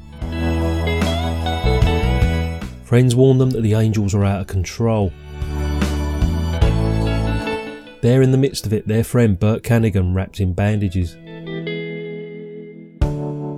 They couldn't believe the stories that Rex Jackson and Marty Balin had also been beaten. This originally was supposed to be a Grateful Dead gig with the Stones coming on as surprise guests. Now, even that had been lost, with Mick Jagger and the band now clearly headlining and due to close the event later that evening. A decision was reached, and probably quite easily. The Dead would not play. Hopefully the Stones could take to the stage earlier and bring the whole wretched affair to a close before more people got hurt.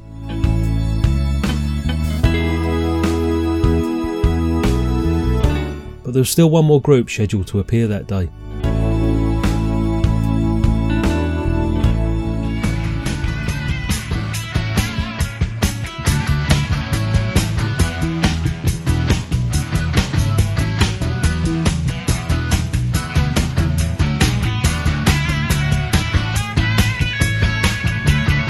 Crosby, Stills, Nash and Young touched down by helicopter at Tracy Airport, little more than a dirt runway. With no one there to meet them, they hot-wired a pickup truck that was parked there, and with David Crosby at the wheel made their way to the speedway from the rear side of the venue. As he drove over the hill, all he could see was a solid mass of people. So road manager Leo Makota took the wheel, and with Crosby and Stills standing on the front bumper yelling out the group's name, they edged their way through the throng.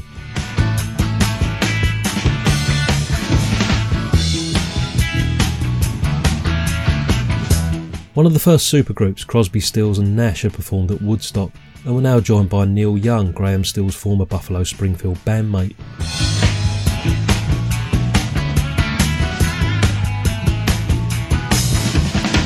Arriving at the backstage area, already acutely aware for themselves that things were definitely not right, they listened to the tale of Marty Balin's pounding at the hands of the Angels and the Grateful Dead's decision not to appear. The Dead had already left, choosing instead to return to San Francisco and play at the Fillmore West that evening. The relative quiet of the Flying Burrito Brothers set didn't last long, as Crosby, Stills, Nash and Young opened their performance with Stills' funky version of Black Queen. Out came the pool cues again as the fights broke out in front of them and on the stage.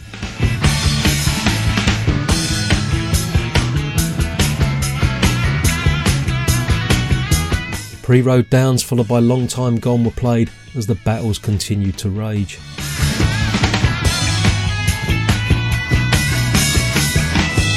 Crosby pleaded with the crowd, but to no avail before the short set concluded with Down by the River and a kind of extended instrumental jam.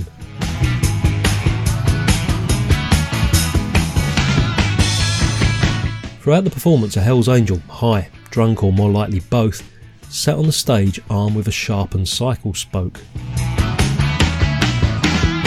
Every time Stephen Stills stepped forward to sing, the Angel would stab him in the leg. The set lasted no longer than half an hour, and by the end of it, Stephen Stills' jeans were soaked as streams of blood poured down his legs.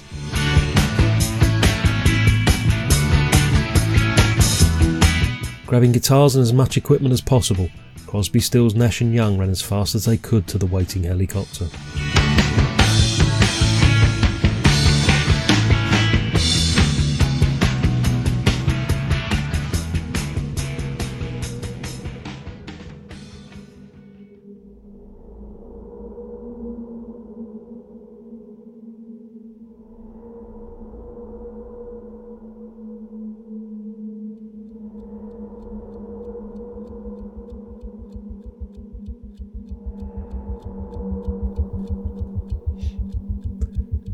As the afternoon slowly faded towards evening, the temperature began to drop. There would be a long wait before the arrival on stage of the Stones. The audience began to settle down on the ground, huddled together, and as the troubles seemed to have been confined to the front of the stage area, still the majority of the crowd present there that day remained relatively unaware as to the extent of it. Conditions started to wear the crowd down. Inadequate toilet facilities combined with lack of food and water, and the dropping temperature combined with rumours circulating that the Grateful Dead would not be appearing, all added to the volatile atmosphere.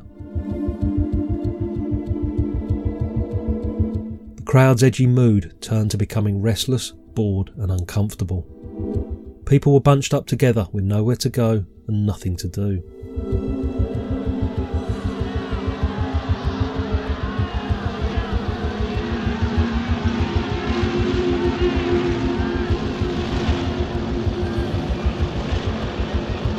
At about 5 o'clock that afternoon, just as the sun was setting, there was a rumble of revving motorcycle engines roaring above the noise of the crowd. The crowd could hear the parade of Harley Davidsons long before they could see them. About a dozen choppers made their way down the hill and through the crowd. At their head rode Oakland Hells Angels chapter president Sonny Barger. Behind him, ranking officers of the Angels, the top brass as it were. Barger led his troops straight to the front of the stage, clearing out the front rows as much as 40 feet from its edge, parking the choppers as a kind of barrier between the stage and the audience. It made some kind of weird sense. No one in their right mind would dare touch an Angel's bike.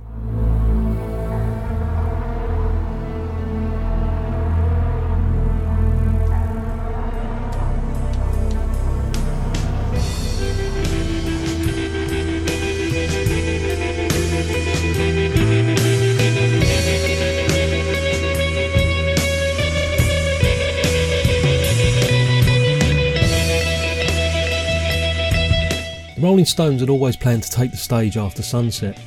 Any thoughts of trying to go on early and calm the tension in the audience had proved impossible, as Bill Wyman didn't arrive until just before sunset itself. Whilst the rest of the band waited for Wyman to finally appear, they were told of the various incidents that afternoon firsthand from Michelle Phillips and Graham Parsons. By now, it was over 2 hours since Crosby, Stills, Nash and Young had left the stage. For most of this tour, the Rolling Stones had arrived late for each gig, heightening the drama of the experience for the audience. But this was one audience that, quite frankly, didn't need any more drama. Sam Cutler continued to make various announcements trying to get people off the stage. Sonny Barger and his lieutenants went backstage, having assessed the situation, and immediately seeing the danger of the whole setup, declared to Jagger, the rest of the Stones and anyone else that was in earshot, "We're keeping this stage. Do you realise if all these people had their minds together they could crush this thing?"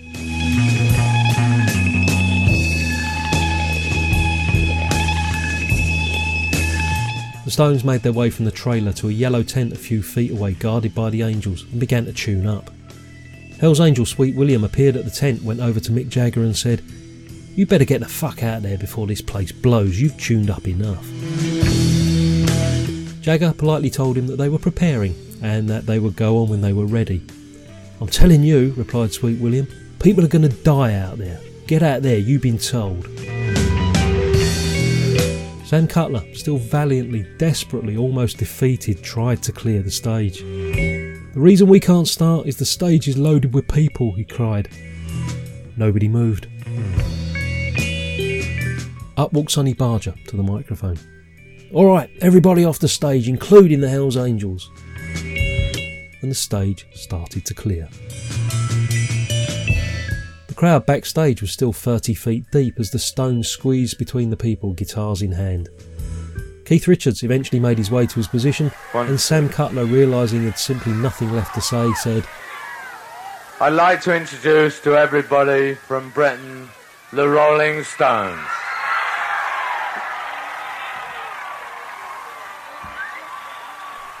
The rest of the band finally appeared on the stage, and like a rippling wave the entire seated audience rose to their feet, a churning sea of bodies surging forward, creating wave after wave of people that had nowhere else to go apart from forwards.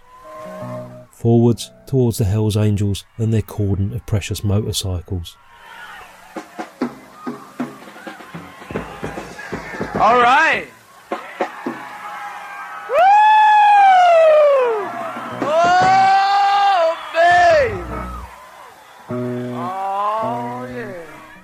This was it, the biggest gig in the band's 7-year career so far. Nothing they'd witnessed previously, or any concert or gig that had gone before, could have prepared them for what they were about to undertake. A gig performed as if it were at the very gates of hell itself. Oh, so pleased to see you home.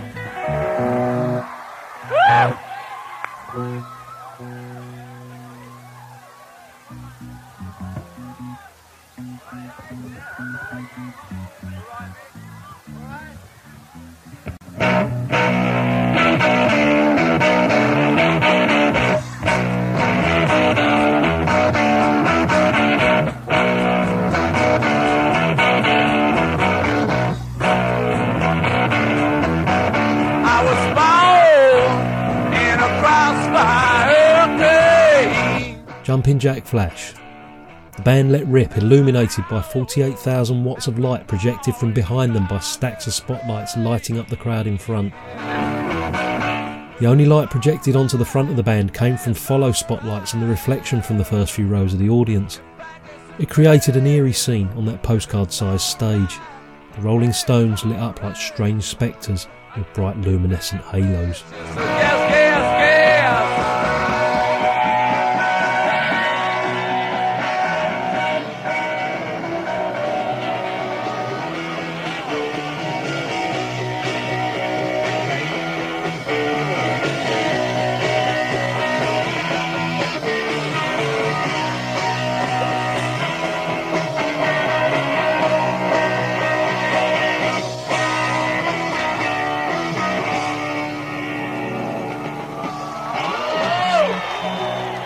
The lighting gave the band a clear view of the crowd they were playing to, and Jagger did his best not only to entertain, but to reassure.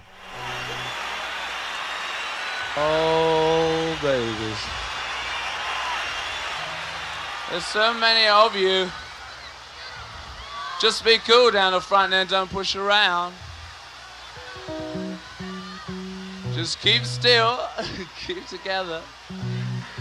Next on the set list was Carol, the Chuck Berry classic from early in their career, which by now seemed a lifetime away.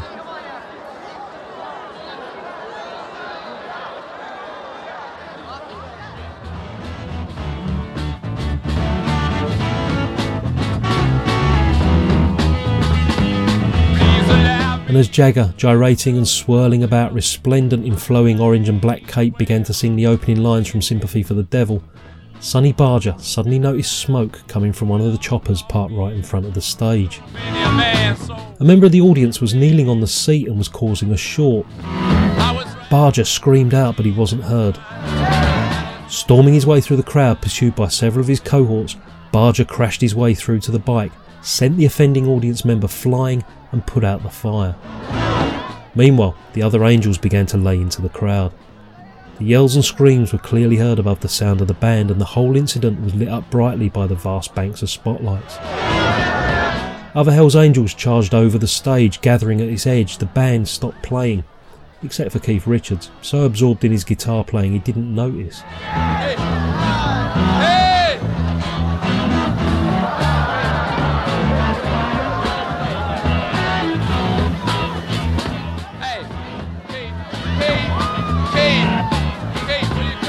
Try and stop it. Hey people, sisters, brothers and sisters, come on now. That means everybody just cool out. Will you cool out, everybody? Light blew up, man. I know. I'm here. Everybody be cool now, come on. All right? How are we doing over there? All right? Can we still make it down the front? Is there anyone there that's hurt, huh? Everyone all right? Okay? All right? I think we're cool, we can go. It always happens, something very funny happens when we start that number. It was terrifying. The band were just posed, surrounded by a sea of 300,000 people, in a situation that was becoming even more uncontrollable by the minute. There was only one thing they could do, and that was retreat behind their music. Back into Sympathy for the Devil, with Keith Richards belting out the opening riff.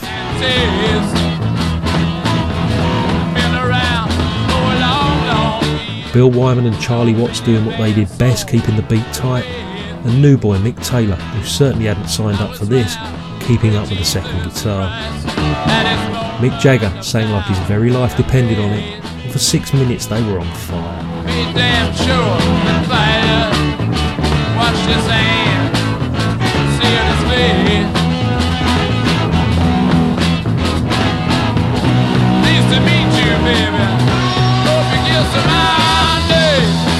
Ah, yeah. I want me a birthday, y'all. It's just a nature of my day, yeah. Ah, yeah. Just still around St. Petersburg. When I saw was the time for a change. I tell the Tsar and his ministers and the stage, the screaming day. I'm gonna change in a Django's neck. I went to bed street raid and the body's stank. Pleased to meet you when I hope you get some idea.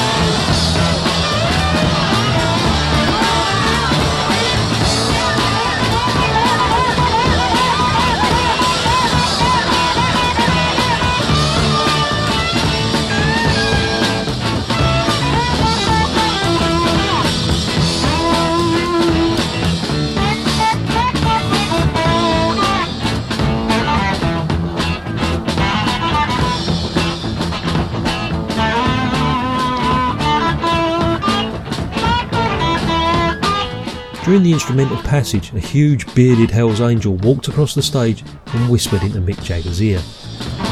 Dancing across the stage, Mick could see yet another beating taking place in the crowd, almost within touching distance. Jagger stared, for a moment forgetting where he was before returning to his gyrations and closing the song. There was no applause. Instead, all that could be heard was screams and moaning from the audience. Get on down. Get on down, boy. Get on down. All right. Jagger felt so helpless as he began to berate the crowd. People, who's fighting what for? Who's fighting and what for? Why are we fighting? Why are we fighting? We don't want to fight. Come on. Who wants to fight? And then, in an act of either incredible bravery or intense stupidity, Keith Richards exploded. Taking up position by another of the microphones, he pointed to one of the Hells Angels in the audience. Look, Cat, that guy there, if he doesn't stop it, man. Listen, either those cats call it, man, or we don't play. Come on. A Hells Angel on stage grabbed another microphone. Hey, Gil, college ain't gonna hear no music. Now you want all go home or what? Doctors down here now, please. Can we have a doctor down here now to the front? It had now become clear that the preparation for the gig had been so rushed it had resulted in a complete lack of any viable security and an ominous sense that no one was in charge. Not Sam Cutler, not the Hells Angels, and certainly not the Rolling Stones. Hells Angels were walking across the stage as if it were theirs. The beatings and the fights were not going to stop. And possibly the most frightening aspect of the whole situation for the Rolling Stones, leaving the stage now would certainly not be an option.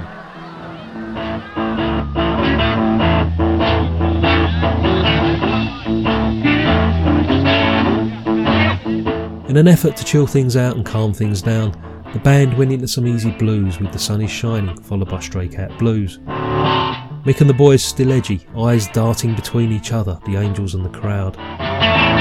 Things settled for the briefest of moments during these two numbers, and some of the crowd even managed to sit back down.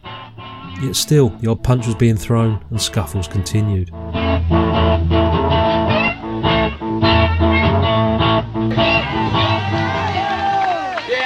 I think that there was one good idea came out of that number, which was that I really think the only way that you're going to keep yourselves cool is to sit down.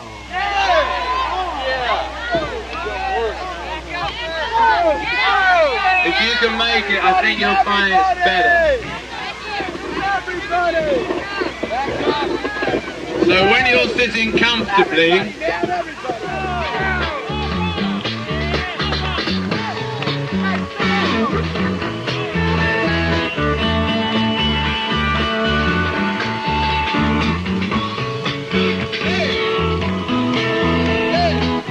the opening bars to Under My Thumb. Mick started to sing, but to no avail as the fighting exploded once more in front of the stage.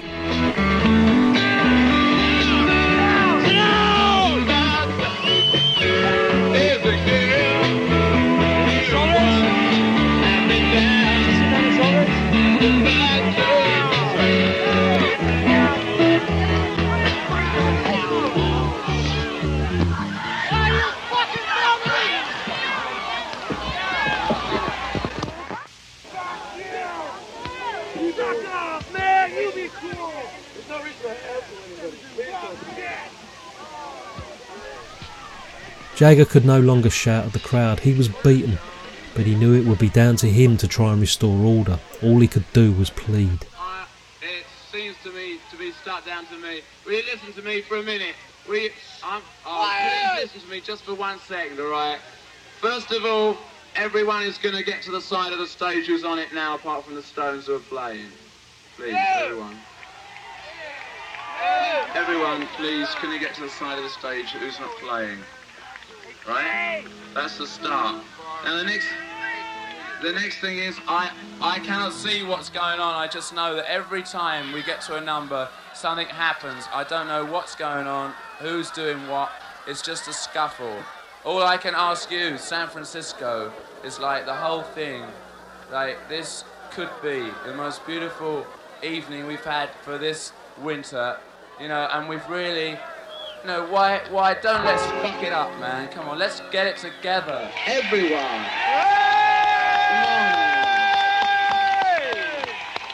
I know I can't see you up on the hillsides. You're probably very cool. Down here, we're not so cool. We've got a lot of hassles going on. Every cat. Yeah, I know you. I mean, you know, we can't even see you, but I know you're cool. We're just trying to keep it together. I can't do any more than just ask you, to beg you, just to keep it together. You can do it. It's within your power.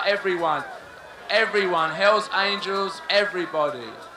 Let's just keep ourselves together. You know, if we are all one, let's fucking well show we're all one. Sam Cutler pulled Mick Jagger to one side and whispered in his ear. There's one thing, what we need, Sam, we need an ambulance. We need a doctor by that scaffold there. If there's a doctor, can you get to there? Okay, here we're gonna, I don't know what we're doing.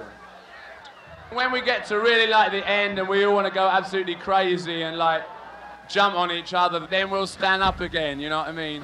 Everyone sit down, I mean, just keep cool and let's just relax. Let's just get into a groove. Come on, we can get it together. Come on. Sit down. But the crowd did not sit down. The Stones started Under My Thumb for the second time, little knowing that it would provide the soundtrack to a murder in front of their very eyes.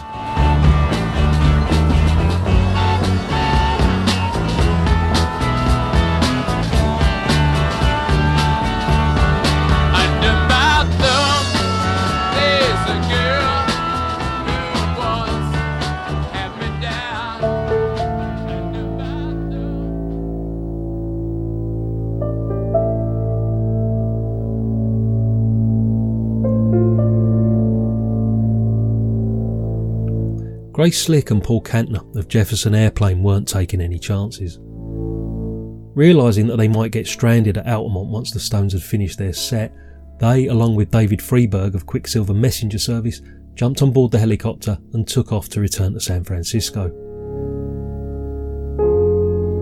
The helicopter pilot circled the crowd, giving his passengers one final view of the scene below.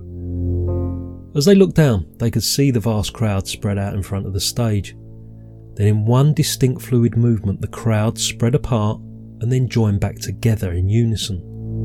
The crowd rippled and churned as the helicopter continued on its westbound journey, its occupants unaware that they had just witnessed the killing of Meredith Hunter.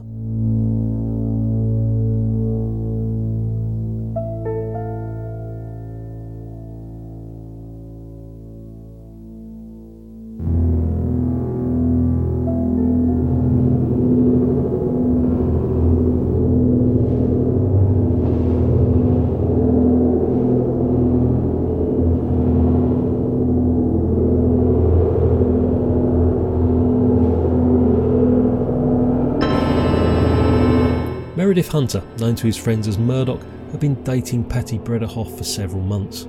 He was a tall, good-looking, charismatic, trendy young black dude, a would-be kind of tough guy, a bit of a ladies' man who dressed snappily and had a cool way with the words. Patty was an attractive, curvy blonde, 17 years old and a senior at high school. A capable student, by all accounts did well at her studies.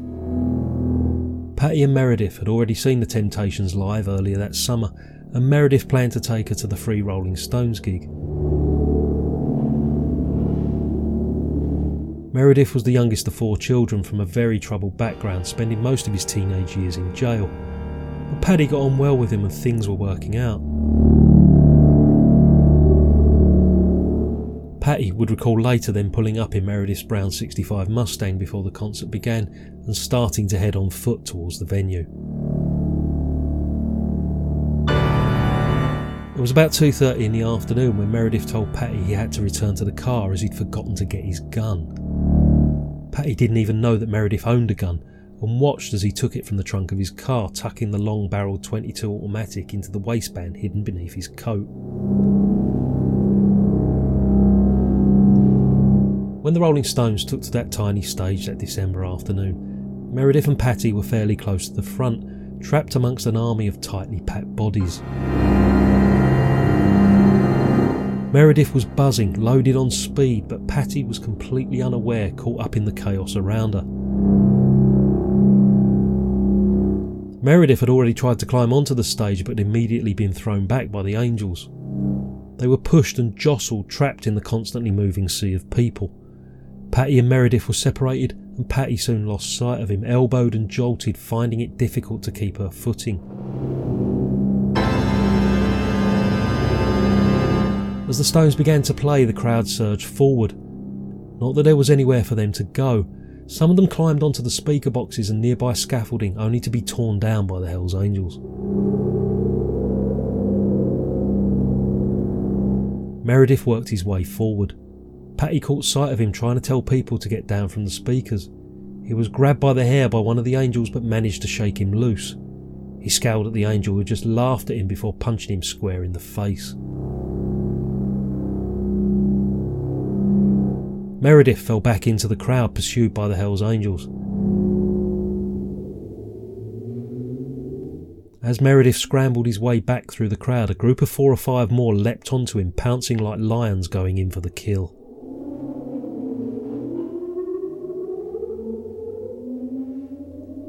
He managed to get up and began to run back through the crowd to his right towards the scaffold. He was out of breath, exhausted. Stumbling back, he pulled the gun from out of his waistband.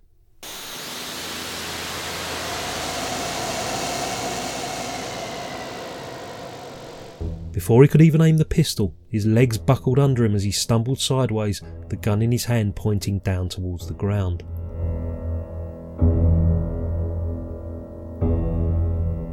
It was at this point that the crowd parted, as witnessed by Jefferson Airplane in the departing helicopter. The audience scattered. Patty tried to reach for Meredith as people all around began to scream.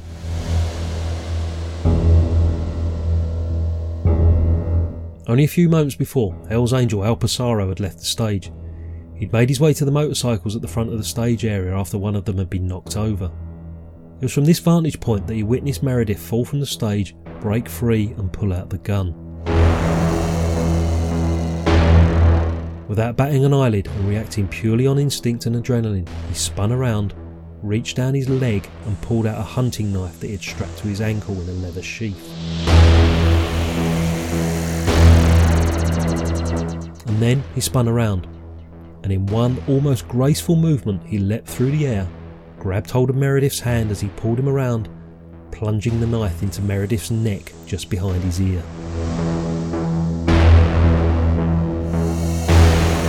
They both collapsed to the ground, Pissarro stabbing Meredith repeatedly in his back.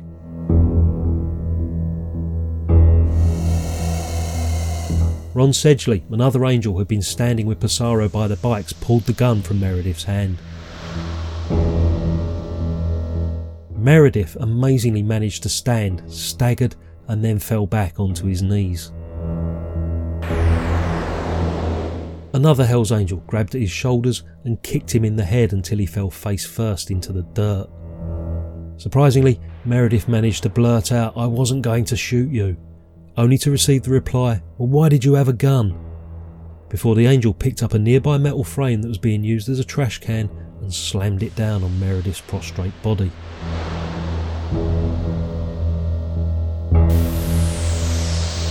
And yet, it didn't stop there. The Angel continued to kick Meredith in the head and was joined in by more of his buddies who circled round and continued to stomp on him. At one point, the Hells Angel, who had originally punched Meredith back at the stage what seemed a lifetime ago, was seen standing on Meredith's head. Patty was screaming.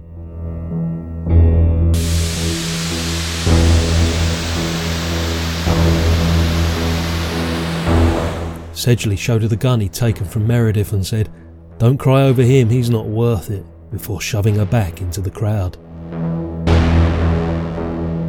Pissarro, meanwhile, was aware that he'd managed to stab Meredith 5 times before he'd broken loose, and watched as he was set upon by the other Angels.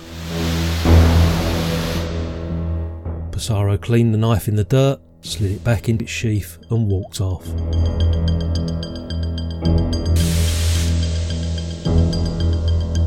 The initial part of the fight was visible from the stage. Towards the end of it, as Meredith headed for the scaffold, he disappeared from view into the shadows. The Rolling Stones were just finishing under my thumb and could see the whole sickening encounter. As the final chord rang through the air, Keith Richards got to a microphone and shouted, Look, we're splitting. You know, if those cats can't, if you people, we're splitting, man. If those cats don't stop beating everybody up inside, I want them out of the way, man. I don't like unity. That guy's got a gun out there and he's shooting. Michael Lang, one of the organisers of Woodstock, grabbed the microphone. Hey people, come on, let's be cool.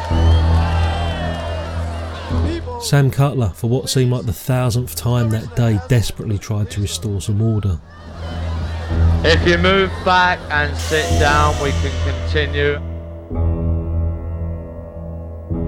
Disconcertingly, he also added, "We need a doctor under the left-hand scaffold as soon as possible, please."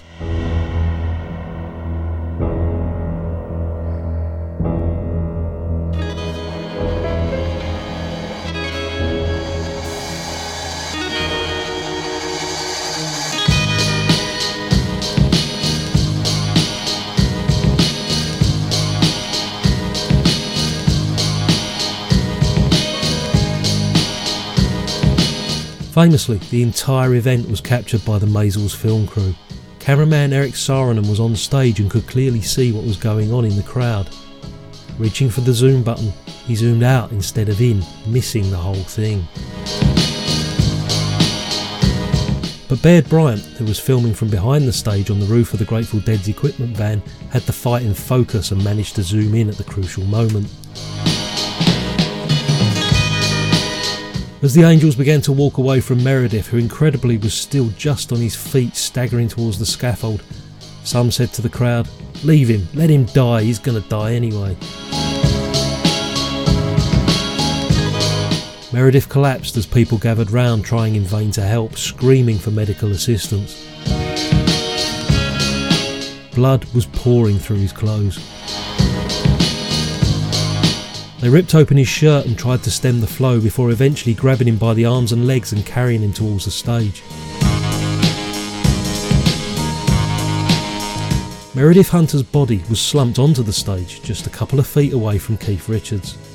A pack of Hell's Angels rushed forward and tried to push the body back into the crowd before eventually pushing the lifeless figure into the arms of Dr. Robert Hyatt.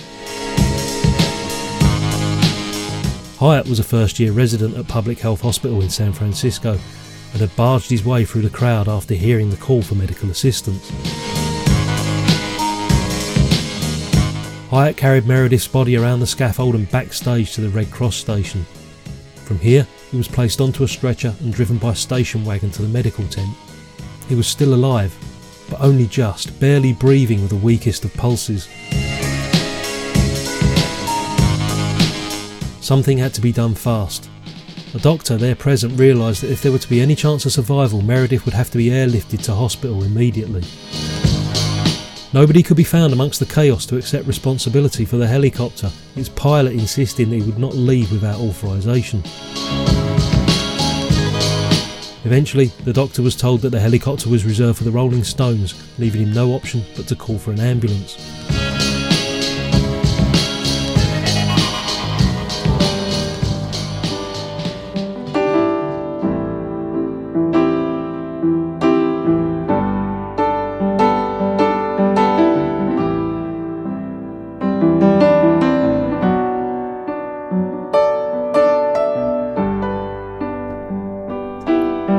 Meredith Hunter was pronounced dead at 6:30 p.m, halfway through the Stones set, still waiting for the ambulance. Meredith's body was moved from the backstage area over to the Speedway office where his wounds were cleaned with hot coffee as there was no water available. At around this time, a report of the stabbing reached the police department at Eden Township.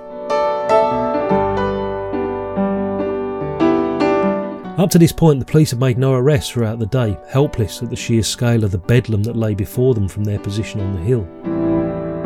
Within minutes, the police were on the scene, but Meredith by now had passed away.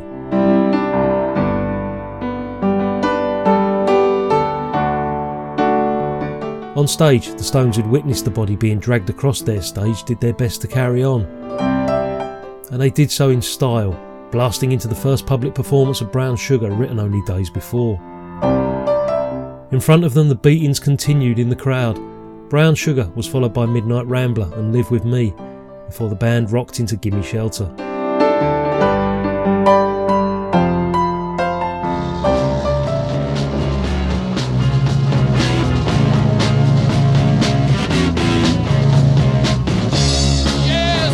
Never before had the band played more powerfully, their hearts and souls wrapped around every beat, every chord, every note. The words rape and murder, it's just a shot away, being delivered as a reflection of the horror that confronted the band on the stage.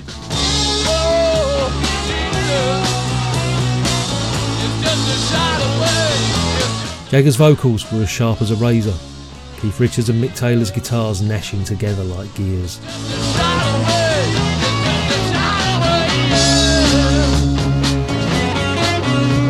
Thankfully, the end was almost in sight as the Stones ripped into Satisfaction. The audience began to brighten up a little as the familiar song punched its way across the crowd. It was at this point that the sound system, at best temperamental all day, decided to give up completely. But with a buzz of static and a pop a moment later, it roared back into life with Honky Tonk Women and the band's final number, Street Fighting Man. The end of the set could not have come too soon. The Rolling Stones crammed into the waiting helicopter, overloaded with 17 people, including Graham Parsons and Michelle Phillips, and made their way back to San Francisco. And yet, as the crowd slowly dispersed, more people were set upon by the Hells Angels.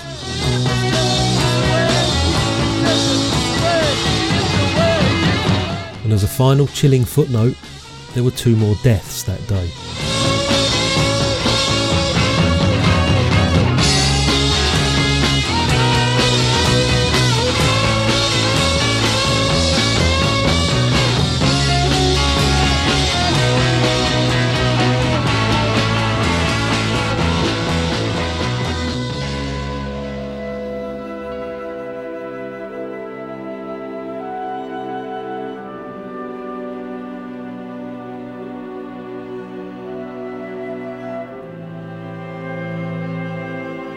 Jim McDonald, a 19-year-old surfer who had hitchhiked from Santa Cruz, joined the crowd as they made their way homeward.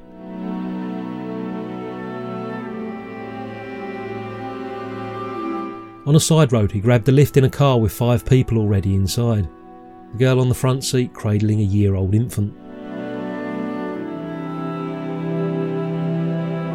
The car slowly made its way towards the highway, but progress was slow, the car inching along at a snail's pace. Deciding to pull over, McDonald's and the others lit a campfire by the side of the road and settled down for the night.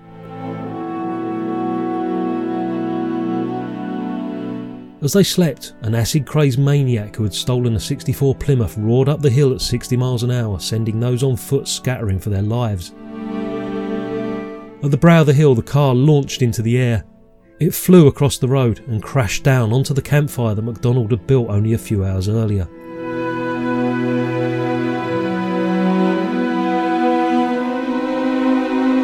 Two of McDonald's fellow passengers, Richard Saylor and Mark Feger, were killed instantly. Candy Sue Johnson, the young mother, was badly injured, but luckily her baby and the other 2 passengers were unharmed. McDonald luckily survived after being airlifted to hospital, suffering broken ribs, a broken leg and severe head injuries.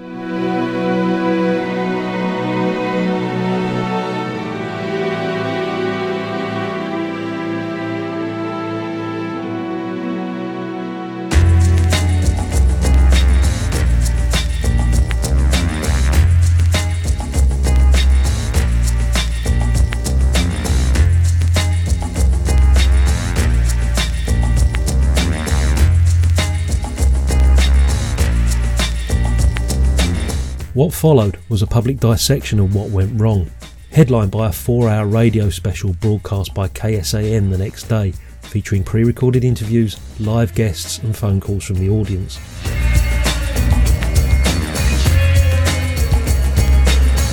It's as fascinating a document as the celebrated Maysles movie Gimme Shelter. One of the highlights of the show is a telephone interview with Hells Angels spokesman Sonny Barger. I say interview, implying a two-way conversation. What you actually got was Barger loaded up on cocaine, freewheeling his way through his side of the events of the day before. Sweeping away any efforts to interrupt his flow, Barger spoke seemingly without taking a breath for nearly 15 minutes, but nevertheless came across as a rational, balanced and straightforward man. He wasn't angry or belligerent and just wanted to back up the Hells Angels. It's an incredible piece of radio broadcasting.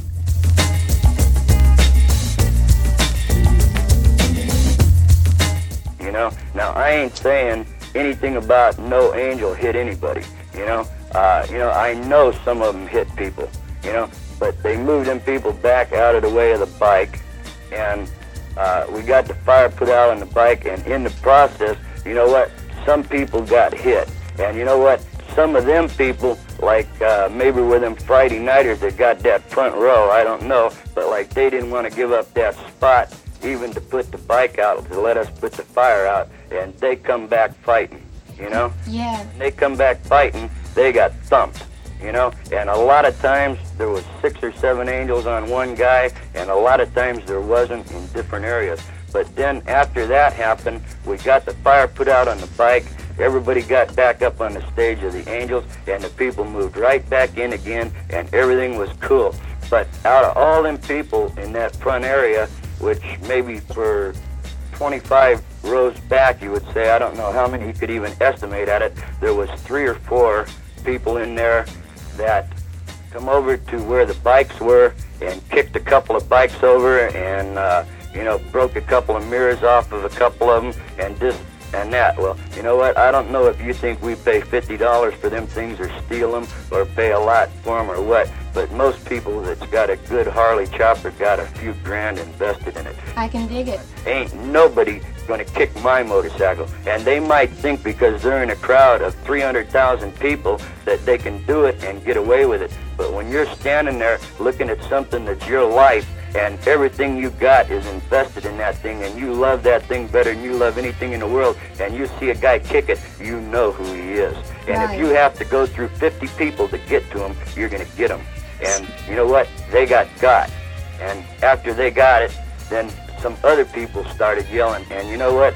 Some of them people was loaded on some drugs that it's just too bad we wasn't loaded on, because they come every once in a while, one of them or 2 of them or 3 of them would come running off of the hill yelling, ah, and jump on somebody, and it wasn't even always jumping on angels. They were jumping on anybody that was in their way, the other people there and this and that. But when they jumped on an angel, they got hurt, you know? You know, Sonny?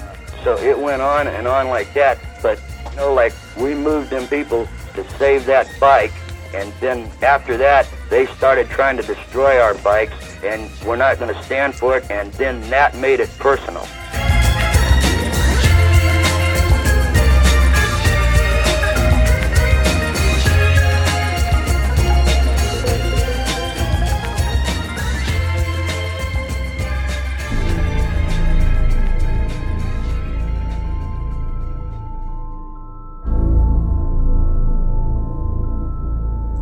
The week after Altamont, after questioning over 1,000 people across the state, Alan David Passaro was charged with the first-degree murder of Meredith Hunter.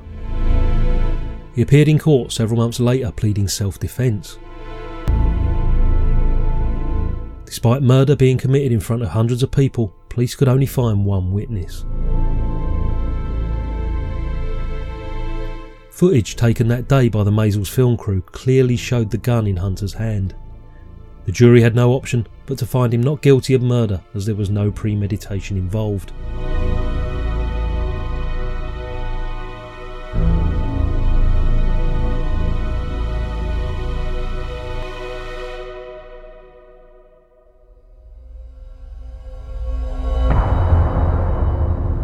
The seeds that were planted at Woodstock in August 1969 withered and died at Altamont a few months later. It's described as the darkest day in the history of rock and roll, as the dream of heaven that was Woodstock became the nightmare vision of hell that was Altamont.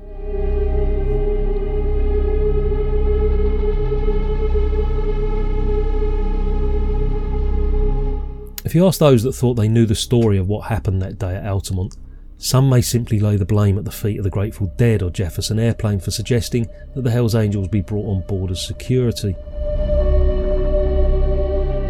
Others may of course blame the Angels themselves, or even the Rolling Stones, or the slipshod and hazardous way that the event was put together. But it's not until you actually see the Maysles documentary Gimme Shelter and the slow motion footage of Meredith Hunter in his lime green suit rushing madly forward holding a handgun pointing towards the stage that you realise that rather than becoming the victim that day, Meredith Hunter's name could quite easily have been spoken in the same breath as Mark Chapman, Marvin Gaye Sr. or Bertha Franklin.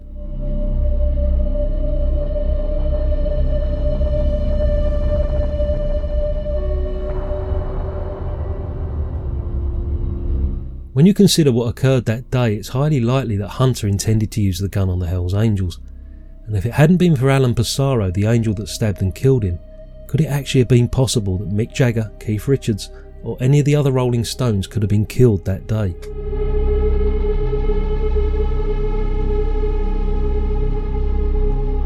The freeze-frame footage of Hunter's gun outlined clearly against his girlfriend's dress, coupled with Passaro leaping over and stabbing in the neck, created a Zapruder-type moment in history.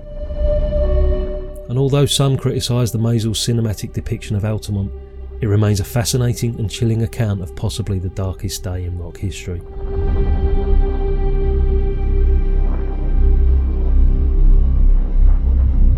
The Stones were playing under my thumb during that moment of horror.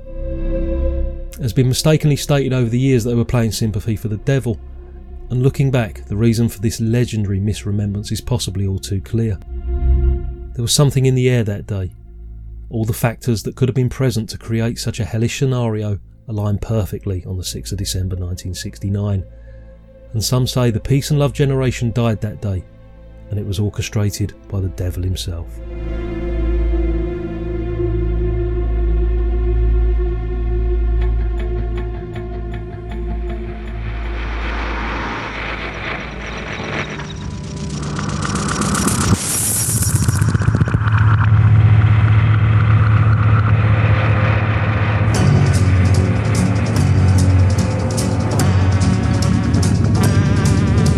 Next time, why don't you join me as I tell the story of the year which featured John Glenn, the Cuban Missile Crisis and an escape from Alcatraz, with hits from Elvis Presley, Cliff Richard and the Tornadoes. See you next time as I bring you the hits and headlines from 1962. Thanks for listening. You can follow the podcast on Twitter at RV_podcast. Join our Facebook group at Facebook.com/Rainbow Valley Podcast, or visit the website at rainbowvalley.libsyn.org, or you can send us your thoughts and your feedback to rainbowvalleypod@gmail.com. This has been a Stinking Paws production.